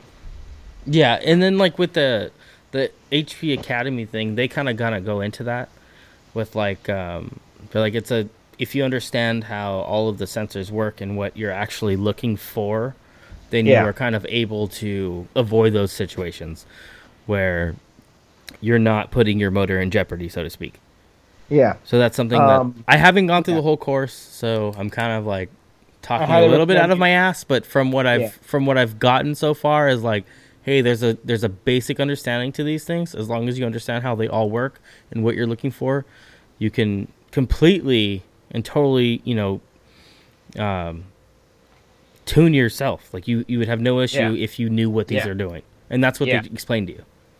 Yeah. So something like if you're tuning like a Haltech or a Megasquirt or an AEM, where all of the functions of that ECU are exposed to you in the software, that's one thing. Because it's fairly easy to understand the documentation. Even if it sucks, you can still get somewhere, right? But if you're tuning a factory ECU, then you've got to be a lot more careful, and you got to make sure that you make the changes necessary to ensure that it's going to remain safe, stable, and safe, and not blow up. And then like isn't that something that's more of like a live tuning, right? Like you can make the changes as the car is doing its thing. Yeah, and that's another advantage. Like for example, Cobb. I don't know for sure, but I think with Cobb, you can't make on-the-fly changes, right? So I can sit in my car with my Megasquirt with my laptop, and jack up the fueling 50% for whatever reason I wanted to, right? And it'll do it on the fly, and the car will start running richer, right? I think, I'm not 100% sure, but I think with Cobb, you actually have to, and perhaps some other tuning software, I'm not 100% sure because I've never tuned with Cobb, but I think you have to reflash the ECU each time because those factory ECUs were not designed with that, on-the-fly tunability in mind. They're designed to be flashed, and that's it. Yeah, and that makes sense to me. I install fire alarms for a living. I know I say that a lot on here. Sorry, you guys had to hear that again. Cool. But that's how it kind of works with fire alarms. So when it comes to, the best way I can say is like, on a fire alarm, I know that if something isn't working, I have to change it in the program and re-upload it to the fire alarm panel. So that is kind of like basically the same consensus when it comes to reflashing an ECU. You read what you're getting from your data logging, and you make the change and you upload it. Now, I don't know a single like alarm system where you can change on the fly shit like that. Like for fire alarms, you do have to upload and download. So which is essentially like reflashing. So that's what I kind of use for myself to you get the idea. Yeah, to be familiar with it. What I think it could be is that it's the type of memory that's being used. I think a Megasquirt and other software, other ECUs, motorsport ECUs, they probably use some kind of flash memory, right? Which is not as reliable as a factory ECU would be. Yeah. That's not to say that it's unreliable. It's probably very reliable, but it's not the kind of like this is going to last forever reliable. You know what I mean? Like Yeah, if but your Mega Squirt that's doesn't make it anything. last 10 years, yeah, if your Mega Squirt doesn't make it past 10 years, that's not a big deal. Whereas if you have a Toyota and your ECU doesn't make it past 10 years, that could be a problem. So E's motorsport ECUs probably use like flash memory that can be like a USB flash drive where you can update incrementally little bits as you want. But factory ECUs may use what's called an EEPROM, which stands for electrically erasable programmable read-only memory, right?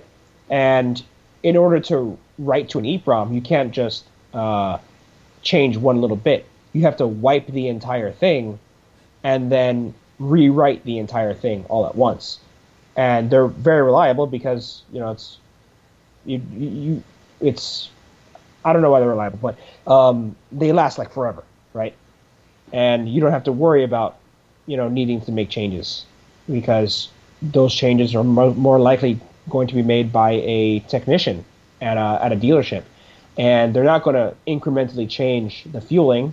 They're just going to re-upload the newest tune file from the factory, you know.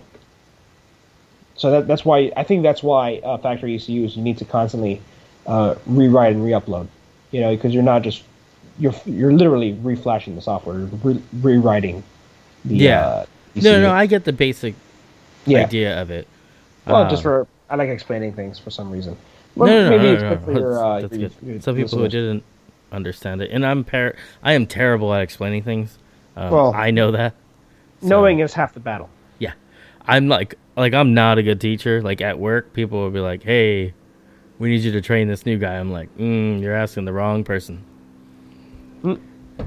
because I don't have the patience for it, and I'm not a great. Like I don't remember everything at once. Like I have to take notes when I'm like even talking to you. I have to take notes down because if not, like if I think of something, I'll completely forget about it, and then Oh we'll just yeah, be going I'm like, the same way. I actually had to make a change to how I do business recently, because oftentimes I tend to be kind of forgetful, because I have so much knowledge in my head that I forget things that there's not much room for new knowledge sometimes.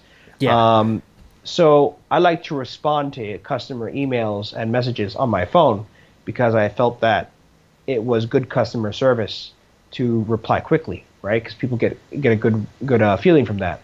The I problem can is agree with that that. let's say I sent someone the wrong part by accident, right? It happens. Yep. I have 800 plus part numbers. Maybe I reach in the bin next door to the bin that I was supposed to reach into and grab the wrong part, right? And then I would tell the customer, I'll send you the right part tomorrow, right? Tomorrow rolls around, and I've forgotten to do so because I had it in my head, but because I was on my phone, I didn't have the ability to put in place the mechanisms necessary to ship out that part, which is create the order, put in the customer's address, put in the part number for that order, and send it out, right? But because I'm on my phone, I can't do that. Whereas now, what I've completely stopped doing that. Now I only respond to customer emails when I'm on my computer, whether it's my computer at home or my computer at work at the shop. Because that way, if customer says, "Hey, you sent me the wrong part," don't worry, I'll send you the right one tomorrow, and I can actually put in the order on my computer and get it ready to be sent out. I have a question about one product in particular, the bulkheads. Yeah. Okay, so the bulkheads do not come with the lock nut. Right. Okay, do you have a reminder on there or like yeah, I guess a reminder for the lack of a better word to tell you like, hey, make sure you get the I nut. actually thought about that very thing today. That's fun. Okay, Uh, because I ordered two of them and I was like, what the hell? What's And the then rest of it? yeah, and I was like, and it's not like okay. So first of all, the pricing from FLF compared to somebody else who's of the in the same market, so to speak, like as far as quality, like I've noticed that like there are other companies who are, we can call the quality is not identical but comparable, and Yeah. but your pricing is way lower. And I've also seen some people be like, hey, as people used, Finish Line Factory, like they seem pretty, inexpensive. And then I've had to reiterate, like, yes, inexpensive, not cheap. There's a difference. Oh yeah. So like that locking nut, that's not like is there like a warning label you can kind of like throw at people like while they're about to check out if they don't have it? I'm actually doing that right now. Okay. Yeah, because I was like, shit. I was like, because I'm actually making another order anyways. Probably not going to happen until the end of the month when I'm ready. I just paid for paint and all that fun stuff. Nice. Yeah. So I got like one last order, so I was like, oh, make sure. I was like, I threw those in there first just so I didn't forget. Oh, you know what? I actually do have a reminder. You but do? It's in the description. Yeah, it's in the description though. But it's not So like I'm gonna it's not like a flag as soon as like you're in your cart and you're like, hey, I noticed you didn't get these locking nuts. No, but it's in the cross sell list. Not gonna lie. It's in the description. Not gonna lie. Didn't even look at that. Didn't even think about it. So what I'm gonna do, I'm gonna move it up to the upper description, to the short description, Thank you. See, so that it's more visible. Look at that improvement. this is progress. why. See, he listens.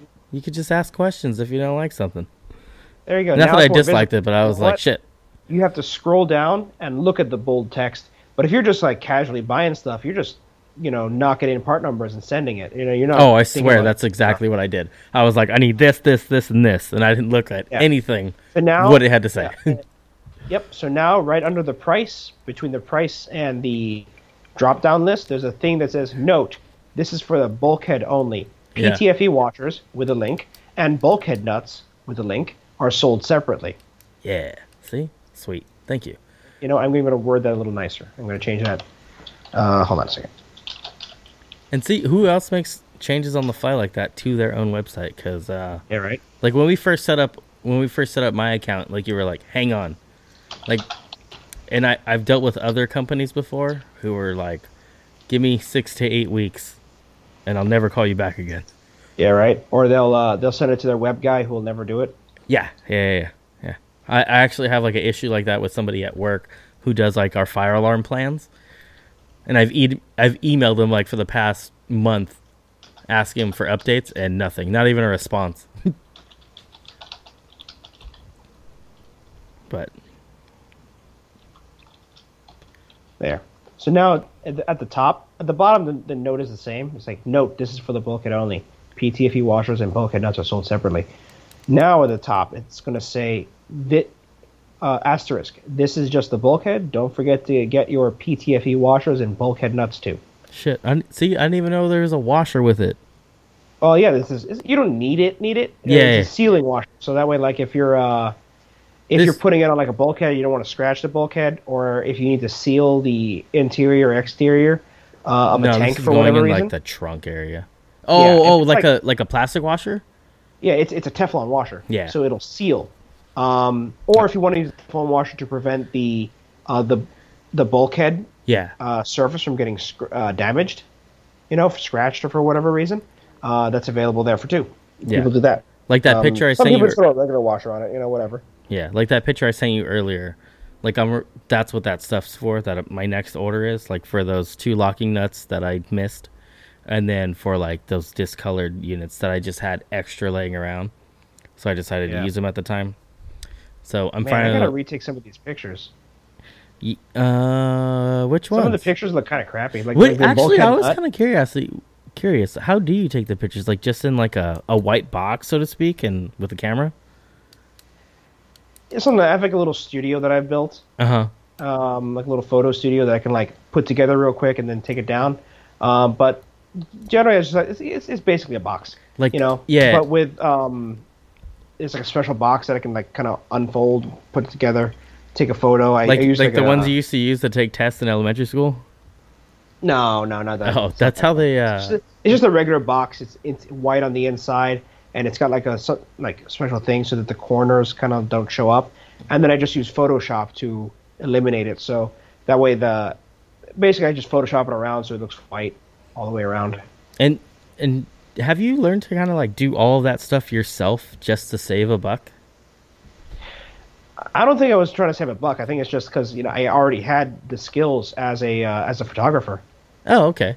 You know, Yeah. I've been doing photography since I was like 19. Oh shit, really? How old Yeah, are you, if you don't mind me asking? I'm 30. Okay, so yeah, same age. So, 31. you know, like that's why I do everything myself, because it's like, why pay someone else to do this thing when I can do it at the same level as they can, you know?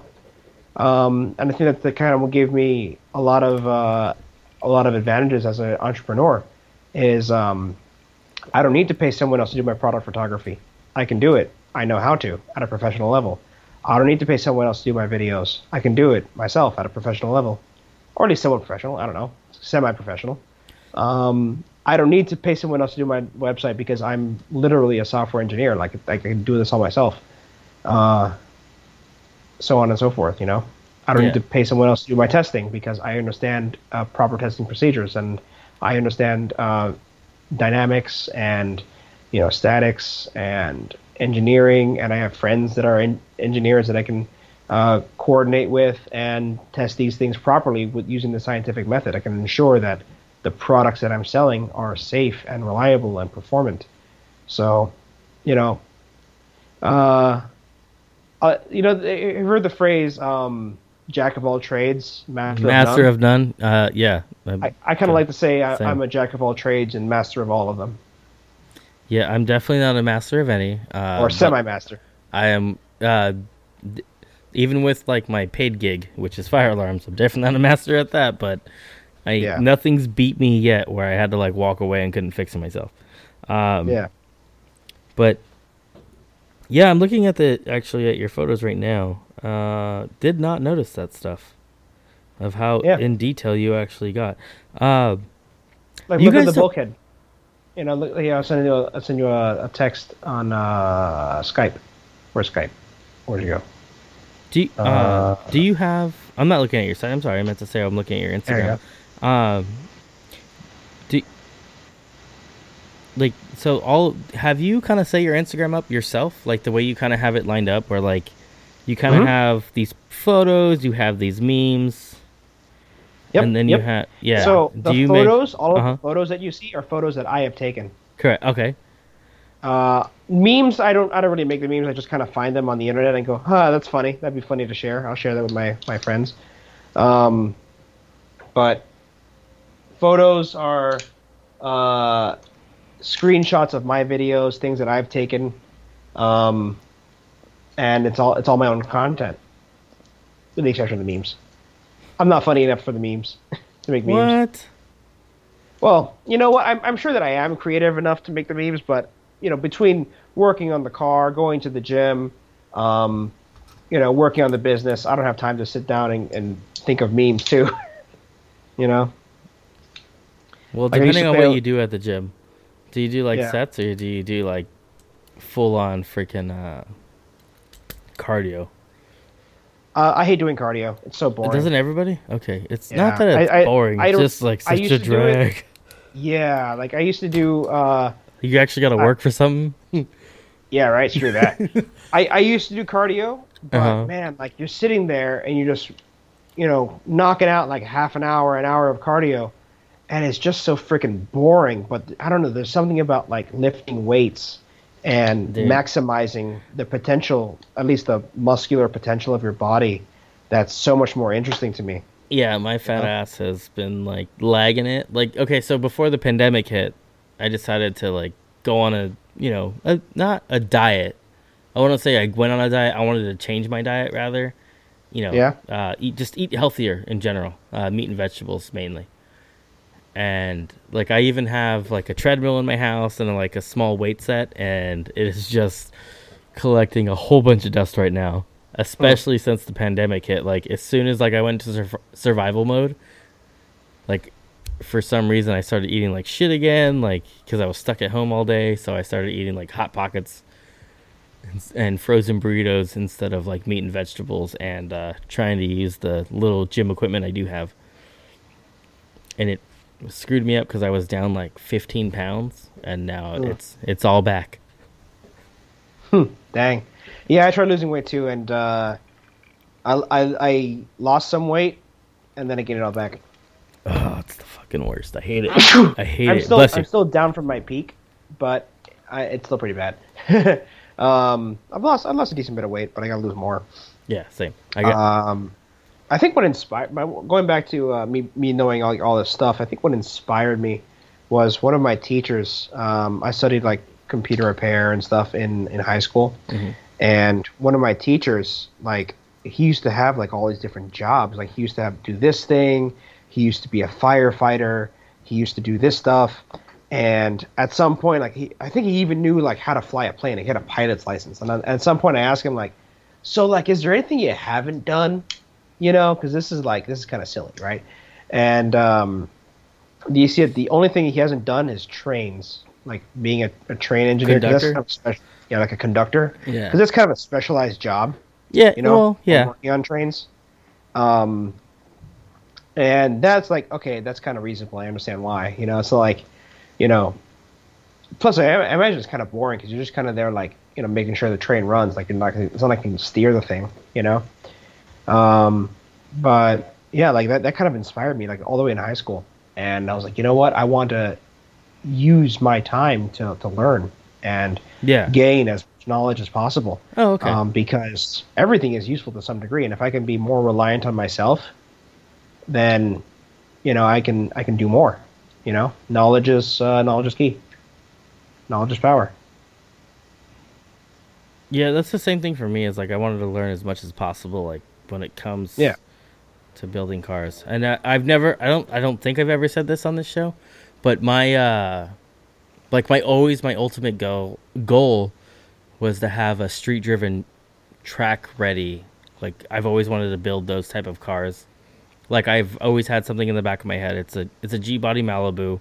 It's a street driven car that is completely like caged and ready to go to the track. With nice. It's something that's always been in the back of my head, and I've always wanted to do that, like, as a living. But at the same time, like, I have no desire to do it as a living because, like, I don't want it to ruin, like, my passion for it. Yeah. If that makes sense. Like, I don't want to struggle with it, like, trying to make a living out of, like, doing car stuff and then end up resenting it. Which is, like, the biggest reason I've never, like, actually, like, taken on something. But so now I just build a drift car in my spare time and see where the hell it gets me. Well, hey, if you build a G-body, just make sure you're ready for the G-body shuffle. Oh, it's not that type of track car. Oh, okay. Yeah. I actually want to build like a G-body or something, like as a drag car. Dude, I love them. I found out about, like, the I didn't know any. It looks so cool. They're like boxy and 80s and badass. So, like, my dad, I grew up in the car scene, like, with my dad, and he's, like, into, like, 60s and 70s hot rods, which is great. He's built, like, a couple of, actually, like, 3 64 GTOs, a 65, a 64 Oldsmobile Cutlass, 64 Buick Skylark, which is actually the technically, quote-unquote, like, my build that we just kind of, like, did, quote-unquote, together. And then, like, just...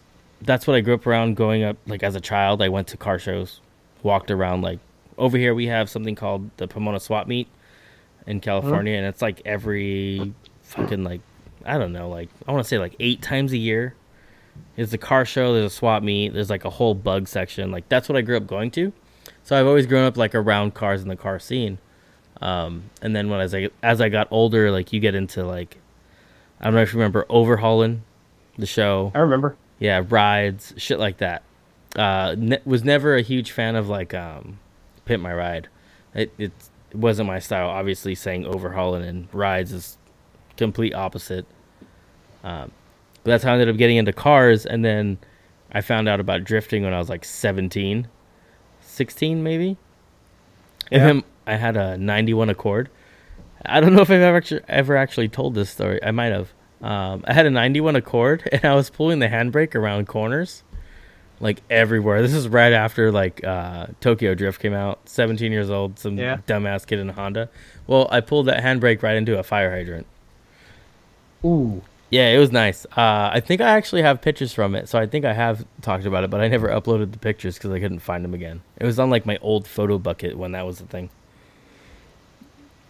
But, like, that's how I got into cars, and then now, then I found out about drifting, and then in 2015 I finally went to like a Formula Drift round, and then I completely fell in love, and I was like, all right, I'm gonna try it. Like, I'll do whatever I have to.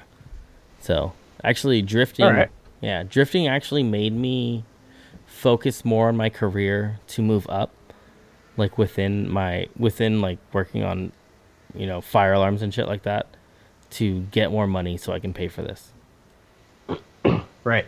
So we'll see where the hell it goes. It better fucking get me to at least to Pro 2, so I can at least say I got there. Okay. So we'll see. How did Rock and you roll, end up man. getting Do it. into cars?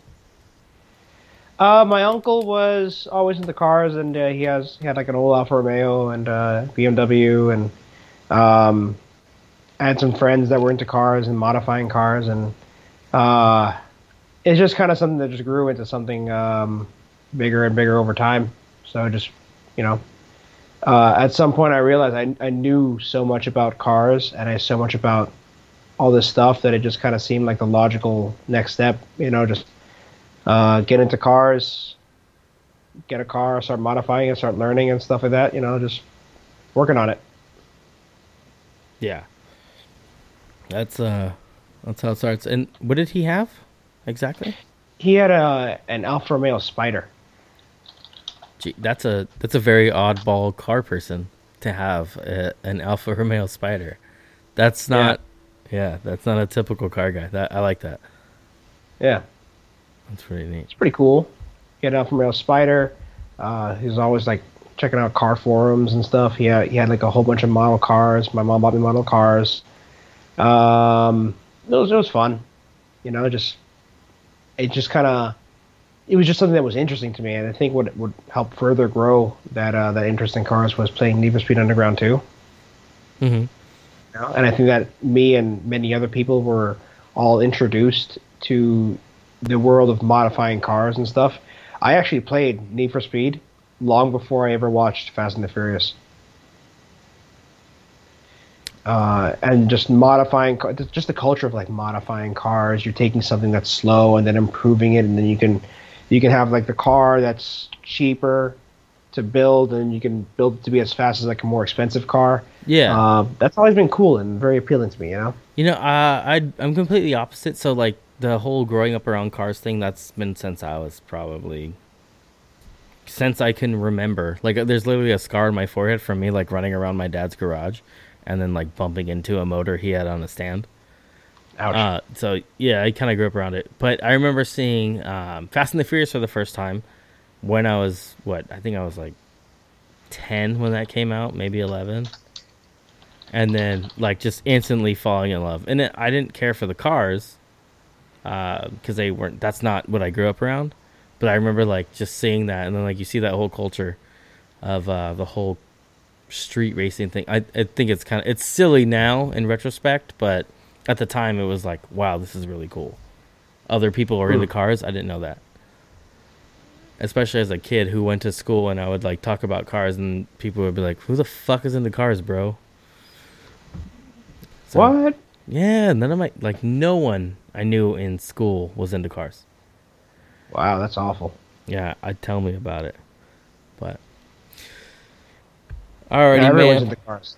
I know. Yeah, now my whole life is into cars. Like everything. I have a fucking right. podcast that's about literally drifting, including everyone else that's into drifting and cars. Yeah, And right. you yourself who works with quote unquote, I hate saying this, drifters, like in the industry. Like I'm Hey, pretty you know sure. what? There's someone at every level. There's Yeah. the people that want to be drifters. There's the people that are doing it. And I say, hey, you know what, man? Just either do it or put into place the things necessary for you to do it if you can't do it, right? So don't be a quote-unquote drifter.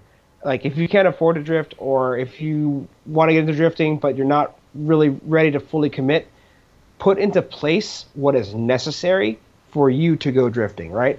Get the car set up, learn, watch videos. That way, when you show up to the track, you're not the guy in a beat up 240 SX that's failing to drift. you're the guy in the beat up 240SX that's actually drifting and having fun. With that, like, that's my biggest struggle is, I think, and everyone knows not to go straight into competition. Like, it's a common role. I did, and I've been struggling the entire time. I do have like one competition that I'm signed up for, which is the Vegas Pro 2 Shootout this year in October, but I'm not signing up for anything else. Like, I my car's not going to be done till probably like this time next month, which is like, because basically at the end of the month I'll be ordering the last of the fuel lines that I need and some brake lines, and then that's it. And then the car will be done, because everything else in between I already have all the material and stuff. Yeah. So then I can finish the car, and I want to get as much seat time as possible. But I signed up for that shootout because, and I said it on this podcast before, that I knew what was going to happen. I was going to have the money in my bank account. The shootout was going to open for registration, and I was going to pay for it. Yeah. And then in hindsight, I could have been working on the car this whole time and actually had the car done probably with the money I spent and the time I've taken off from working on it, from not doing anything to it for a while. It would have been done right now, and I could have been, putting money towards getting tires and going to get seat time and shit like that. But so like right now the goal is to finish the car, get as much seat time before that event. I have no plans on actually finishing, I have no plans of finishing on the podium of that event, but I would like to at least get into like the top 16 if I'm lucky, because of the way that round works. There's no qualifying, so you do the they just top kind of have 32 and top 16 or whatever. It depends on how many drivers show up. I don't know I know it's 40 drivers cap. It's like 20 drivers, then down to 20. No, 40 drivers, then down to 20 maybe. And then they kind of go from there. I'm not sure exactly how it works yet. Okay. I've yet to go. So, like, at least do something there so it's not a total waste of money. But, like, I have no competition plans for the rest of the year until next year. Just try to get as much seat time, and that's why I've taken the time to actually stop, build the car correctly, because last year I had a clutch failure, which actually took the motor out with the flywheel. The flywheel blew up, and it cracked the block when it did it. Yeah. So I spent the extra money this year on all good parts, and I'm hoping to actually get the ample seat time. So all the money I spent from here on out is just on seat time and not constantly fixing the car. Okay. So we will see what happens. And hopefully by 2021, I can actually say I hold a Pro 2 license. Sick. The goal. Especially with like COVID going around and everything shut down. Like, honestly, with all this going around, all the people that were talking about how they're building their cars and stuff, at a minimum, if you at least have the money to do so, by 2021, your car should be done. All right, get on already. No, my car will definitely be done. I think not your car. Yeah, more like I was talking to like the viewer, or the listener. There's a lot of people that are like, my car. Yeah, but you got to remember too, like at the same time, like some people who are, because of COVID, have lost their jobs. Yeah. So now they're not having that income. Within reason, of course. Within reason. Yeah, okay. If you're broke and, you're struggling to pay the rent because now you've lost your job, especially people in the food industry, like everything there has just been like wiped out, Yeah, exactly. If you're struggling, then it's understandable. But, if you're in like a safe industry and, you're still able to pay the bills, and you're working on building your car and you keep talking about how you're going to build the car, but you never have time. Well, guess what? Now you've got time. Exactly. Get your car done. Get out there so that way you can hit 2021 hard and get out there and have fun. But I'm not gonna lie, once that fucking thing hit and I was like worried about survival, I sat on my couch with my thumb up my ass doing nothing, and I could have been doing all the work that I'm doing now, which is like the worst work in the world, which is like body work and fabrication. I hate it. I'm not a fan. But I can't afford somebody else to do it. So when COVID hit, I was like really, really concerned because I was like, oh man, there's gonna be a lot of broke people. No one's gonna be buying parts. When you're broke, and I get it too. Yeah. Like things like paying your rent kind of become a little more important than Buying some fasteners or buying some fucking hoses. fittings or Yeah. buying turbos and stuff. You know, Yeah. and I'm pretty sure that the industry overall has taken a hit. But so far, I'm pretty sure that my sales are some percentage lower than what they would have been. But I'm very fortunate and very happy that, you know, business has been good. Business has been okay. I've been selling a decent bit. You know, I'm sure that if COVID hadn't hit, I'd probably get like a lot more sales. But I feel very fortunate to be able to have been in a position where at a minimum, at least like, you know, I don't have to worry too much because it's like everything's okay right now. So I got that going for me. Hey, So yeah, speaking of that, your Steamport kit for the LS, there's no picture. I never finished that kit. No. You know what? I was supposed to get I the wanted to Steam order one box because my dad in. needed ones too. My I can still put together the kit. my I father just haven't needs taken one pictures. too, and I wanted to get him one as well. You know what I gotta do? I gotta design and complete the Steam blocks. You know, I just kind of fell on the back burner because I was like, It's there. um, So if I ordered it, I'd it's be. on. If yeah. you order it, I'll still be able to put together the kit, assuming that I have the parts in stock, which I believe I should. But I gotta remake that kit that's on the website. It's so on the don't order back it. burner for me as well. Like I have Yeah. the stock. I have 2 sets of stock Steamport kits. So I was gonna give my dad one because he's building a '69 Malibu right now. And I was like, "Hey man, you don't have no Steamports on here." He's like, "Oh yeah, I gotta order those." I was like, "I have one at home. I'll just give it to you." Yeah. So, but I was telling him, I was like, "You make one," but I'm glad I clarified that with you before. I was like, "Hey, order this." Yeah, it's been sitting on there because Have you got? I'm assuming you haven't got any orders on it. I've actually gotten orders on them with the picture as it is, like just saying like coming soon. Image coming. But- Yeah. Yeah, right. Okay. But maybe the image is coming soon, eventually. But I never completed the kit because it would just kind of become like a back burner thing. Because most of the money I make, at least sales wise, is just selling these little individual components. Like, so if you wanted a Steam Yeah. kit, all you gotta do is buy the parts. But what I have to do Is yours I have a thing. Is yours a hardline kit? No, it's just the softline kit. Okay. No, I'm just it curious. uses nylon braided hose, so it's good to go. it With fucking nylon works. braided hose. Okay. But I was I have a setup that will take all of the individual pieces of the kit, and if all of those pieces to build the kit are in stock, Mhm. it'll display the stock number on the website of how many possible kits that I can build out of what is in inventory. Because one issue that I had in the past was I would sell a kit and then one piece would be out of stock. So that this new setup that I've been experimenting with on the website, and I've confirmed that it works properly, Yeah. would be a lot better because that way, you know, I don't have to worry about selling something that I can't deliver on. You know. Yeah, that makes sense. So anyway, it's That was the last it's- question I had for you. Well, cool. And one more thing, I also just kind of realized that I was kind of following my own advice there. You know, like put into place the things necessary in order for you to be able to do those things that you want to do, right? Drifting isn't too high of a bar because like drifting is actually, if you want to get into it at an amateur level, drifting and autocross are probably the least expensive forms of motorsport. So if you want to do motorsport, if you're in drifting or autocross, you are literally doing motorsport. Yeah.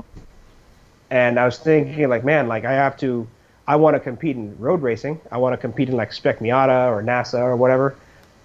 If I want to do this, I need to have the budget necessary to do so. So I guess with the business, I'm kind of doing that for myself, which is kind of cool. You know, do whatever you got to do. Whether it's start a business, go to college and get a degree and get a nice job as, you know, IT or whatever. Do what you got to do so that you can achieve your dreams. Yeah, that's definitely a good way. Work your ass off and you'll get somewhere. Exactly. Right? Okay. But you don't get nowhere by not working. Correct. Yeah, you got to do something. Thank you for coming on. I really do appreciate it. I was a little hesitant at first to like ask you to come on because I wasn't sure. But I really enjoyed it actually. So Thank you. Awesome, man. Hey, I love cars. I love what I do. I love the community. I love the grassroots motorsports community, I and love it. Thank you. I just love cars. So thank you for having me on. I really really appreciate it.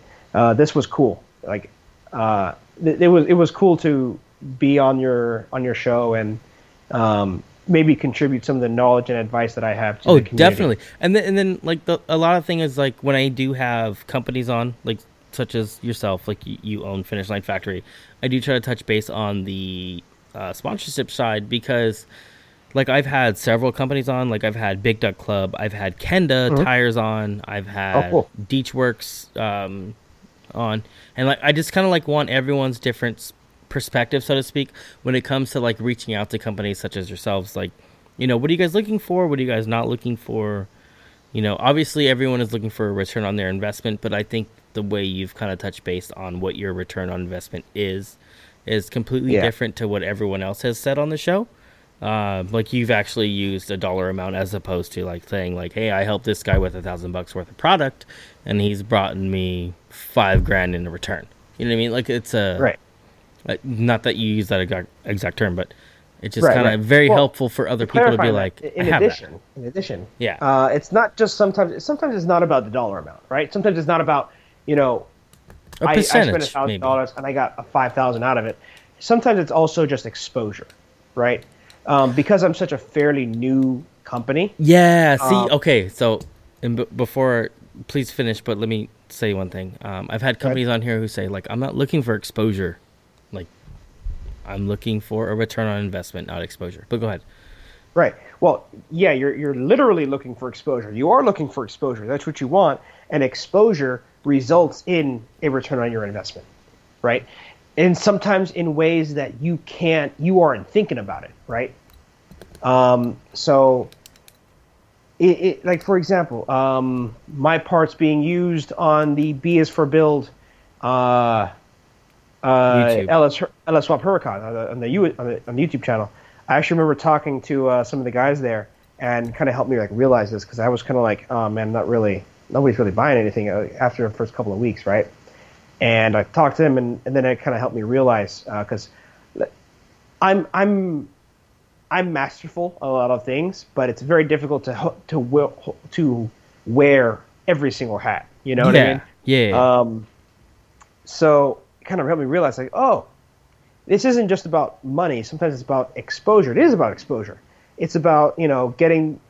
It's not necessarily about getting the product in the eyes of people, but also to get those people to understand that it is a high quality product, that it's a product that is worthy of being on this very prestigious build, this very, where a ton of work is getting put into it. And if something stupid like a fitting fails, then you've got a stupid leak and it's going to take forever to fix, or you could cause a safety issue.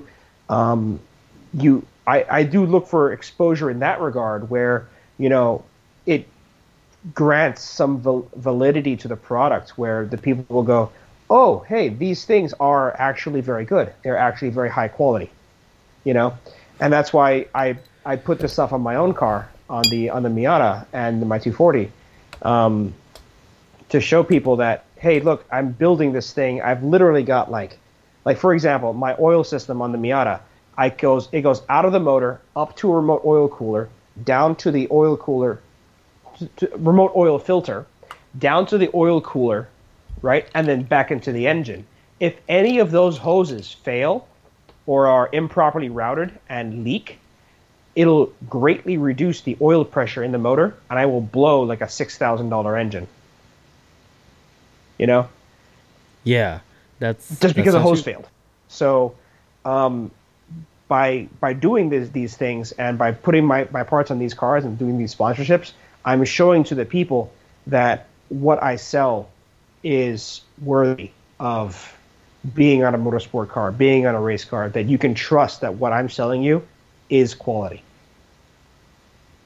Yeah, and that's why I said, like I mentioned earlier, about, me being an asshole and pulling my car onto the trailer, incorrectly, and fucking up the whole bottom, like, of my car. Not only my car, but, like, I have to send you some pictures, because I'm actually going to be taking them out soon. So you can see where they're all scraped up and scratched, and you can see where they clearly have came into like some type of confrontation with another material, the best way to put it, and they're fine. Like I had no problems like as far as leaks go throughout the season. I've had problems during overheating throughout the season because not only did I have improper fans, I didn't have proper ventilation, so it was basically just recirculating like hot air back there because I have my radiator in the rear. Yeah, I've changed that this year. That's what I'm saying. Like I've rebuilt the whole car and everything like that. Hopefully that helps me out. But like those are still good. Like they're still solid. Like yeah, there's a little. You can see physical damage, but there's not enough damage for me to be of concern to be like, should I need to replace this to the extent of like it's gonna blow apart. Like you can see like the steel braid, but you could see that it's still intact, but the nylon is a little busted. Yeah, but I'm not worried about the nylon. Now imagine if you didn't notice that damage and you had a cheaper, just a cheaper version, that car, and you went out and competed, and then you're going sideways, banging off the limiter, and the hose bursts, throws a ton of hot slippery coolant all over the track, and it could go over your rear tire, and you could slip. Your tandem partner that's behind you could spin out from that and crash, or wreck into you. Yeah, or wreck into you. At a minimum, you're going to piss off everyone at the track, every other driver that now because now the track has to clean up the coolant spill that's on the track. We're not allowed to run coolant. Yeah, all because you wanted to save a couple bucks on the hoses and fittings instead of using quality parts to begin with. Yeah, and the last question I'm going to ask you before we call it here: what type of photos and quote unquote exposure would you like from your sponsorees to upload? Like I like action photos, Okay. Like showing the car drifting, showing the car being competing with other cars on track, things that stir the soul and are super exciting, And with that, how does that show off your product though? If you don't mind me asking. I know that's kind of like a difficult question, but without seeing your actual product, like yes, they may see your logo. They may see the logo, but maybe. Well, to that end, maybe having photos of the product, like nice, pretty photos. Like I'm sure you've seen a few on my Instagram. Having a nice, pretty photo of the product, showing that hey, this car is doing this thing with these parts on it, and it's not breaking. Thumbs up. Got it. Okay. I'm asking for myself because I got to make sure like I deliver. And you know what? I think like the same goes for anyone. Like, at a minimum, I want to see that the person that I'm sponsoring, if they send me like photos and stuff and showing that they are actually doing the thing that they said that they're doing, it makes me feel better, and it makes me feel better about my investment. That makes sense. Okay, this is good. I'm asking for my own personal gain, because I'm not worried about these people that listen. Just kidding. But I ask like a first person question, like, because I want to know, because I'm there's got to be other people that want to know. Maybe they know. That's cool. I don't. So, and there's other people that don't. So I got to ask these questions. Thank you for coming on. I do appreciate it. How can people find you, Finish Line Factory, and yourself if they want to follow you on a personal deal? They can go to my Instagram at Finish Line Factory. They can check us out on YouTube. Just search for Finish Line Factory. And if they are interested in purchasing product, inventory, whatever, you can go to finishlinefactory.com. If you own a shop, please definitely go to finishlinefactory.com. Scroll to the bottom of the page. There's a link that says wholesale application. Fill that out, and I'll have one of my wholesale account representatives give you a call or an email. Sweet. Thank you, sir. Awesome, buddy. Thanks, Gerald. I appreciate that coming on, and I look forward to talking to you in the future. You have a good one. Awesome. You have a good night. All right. Bye.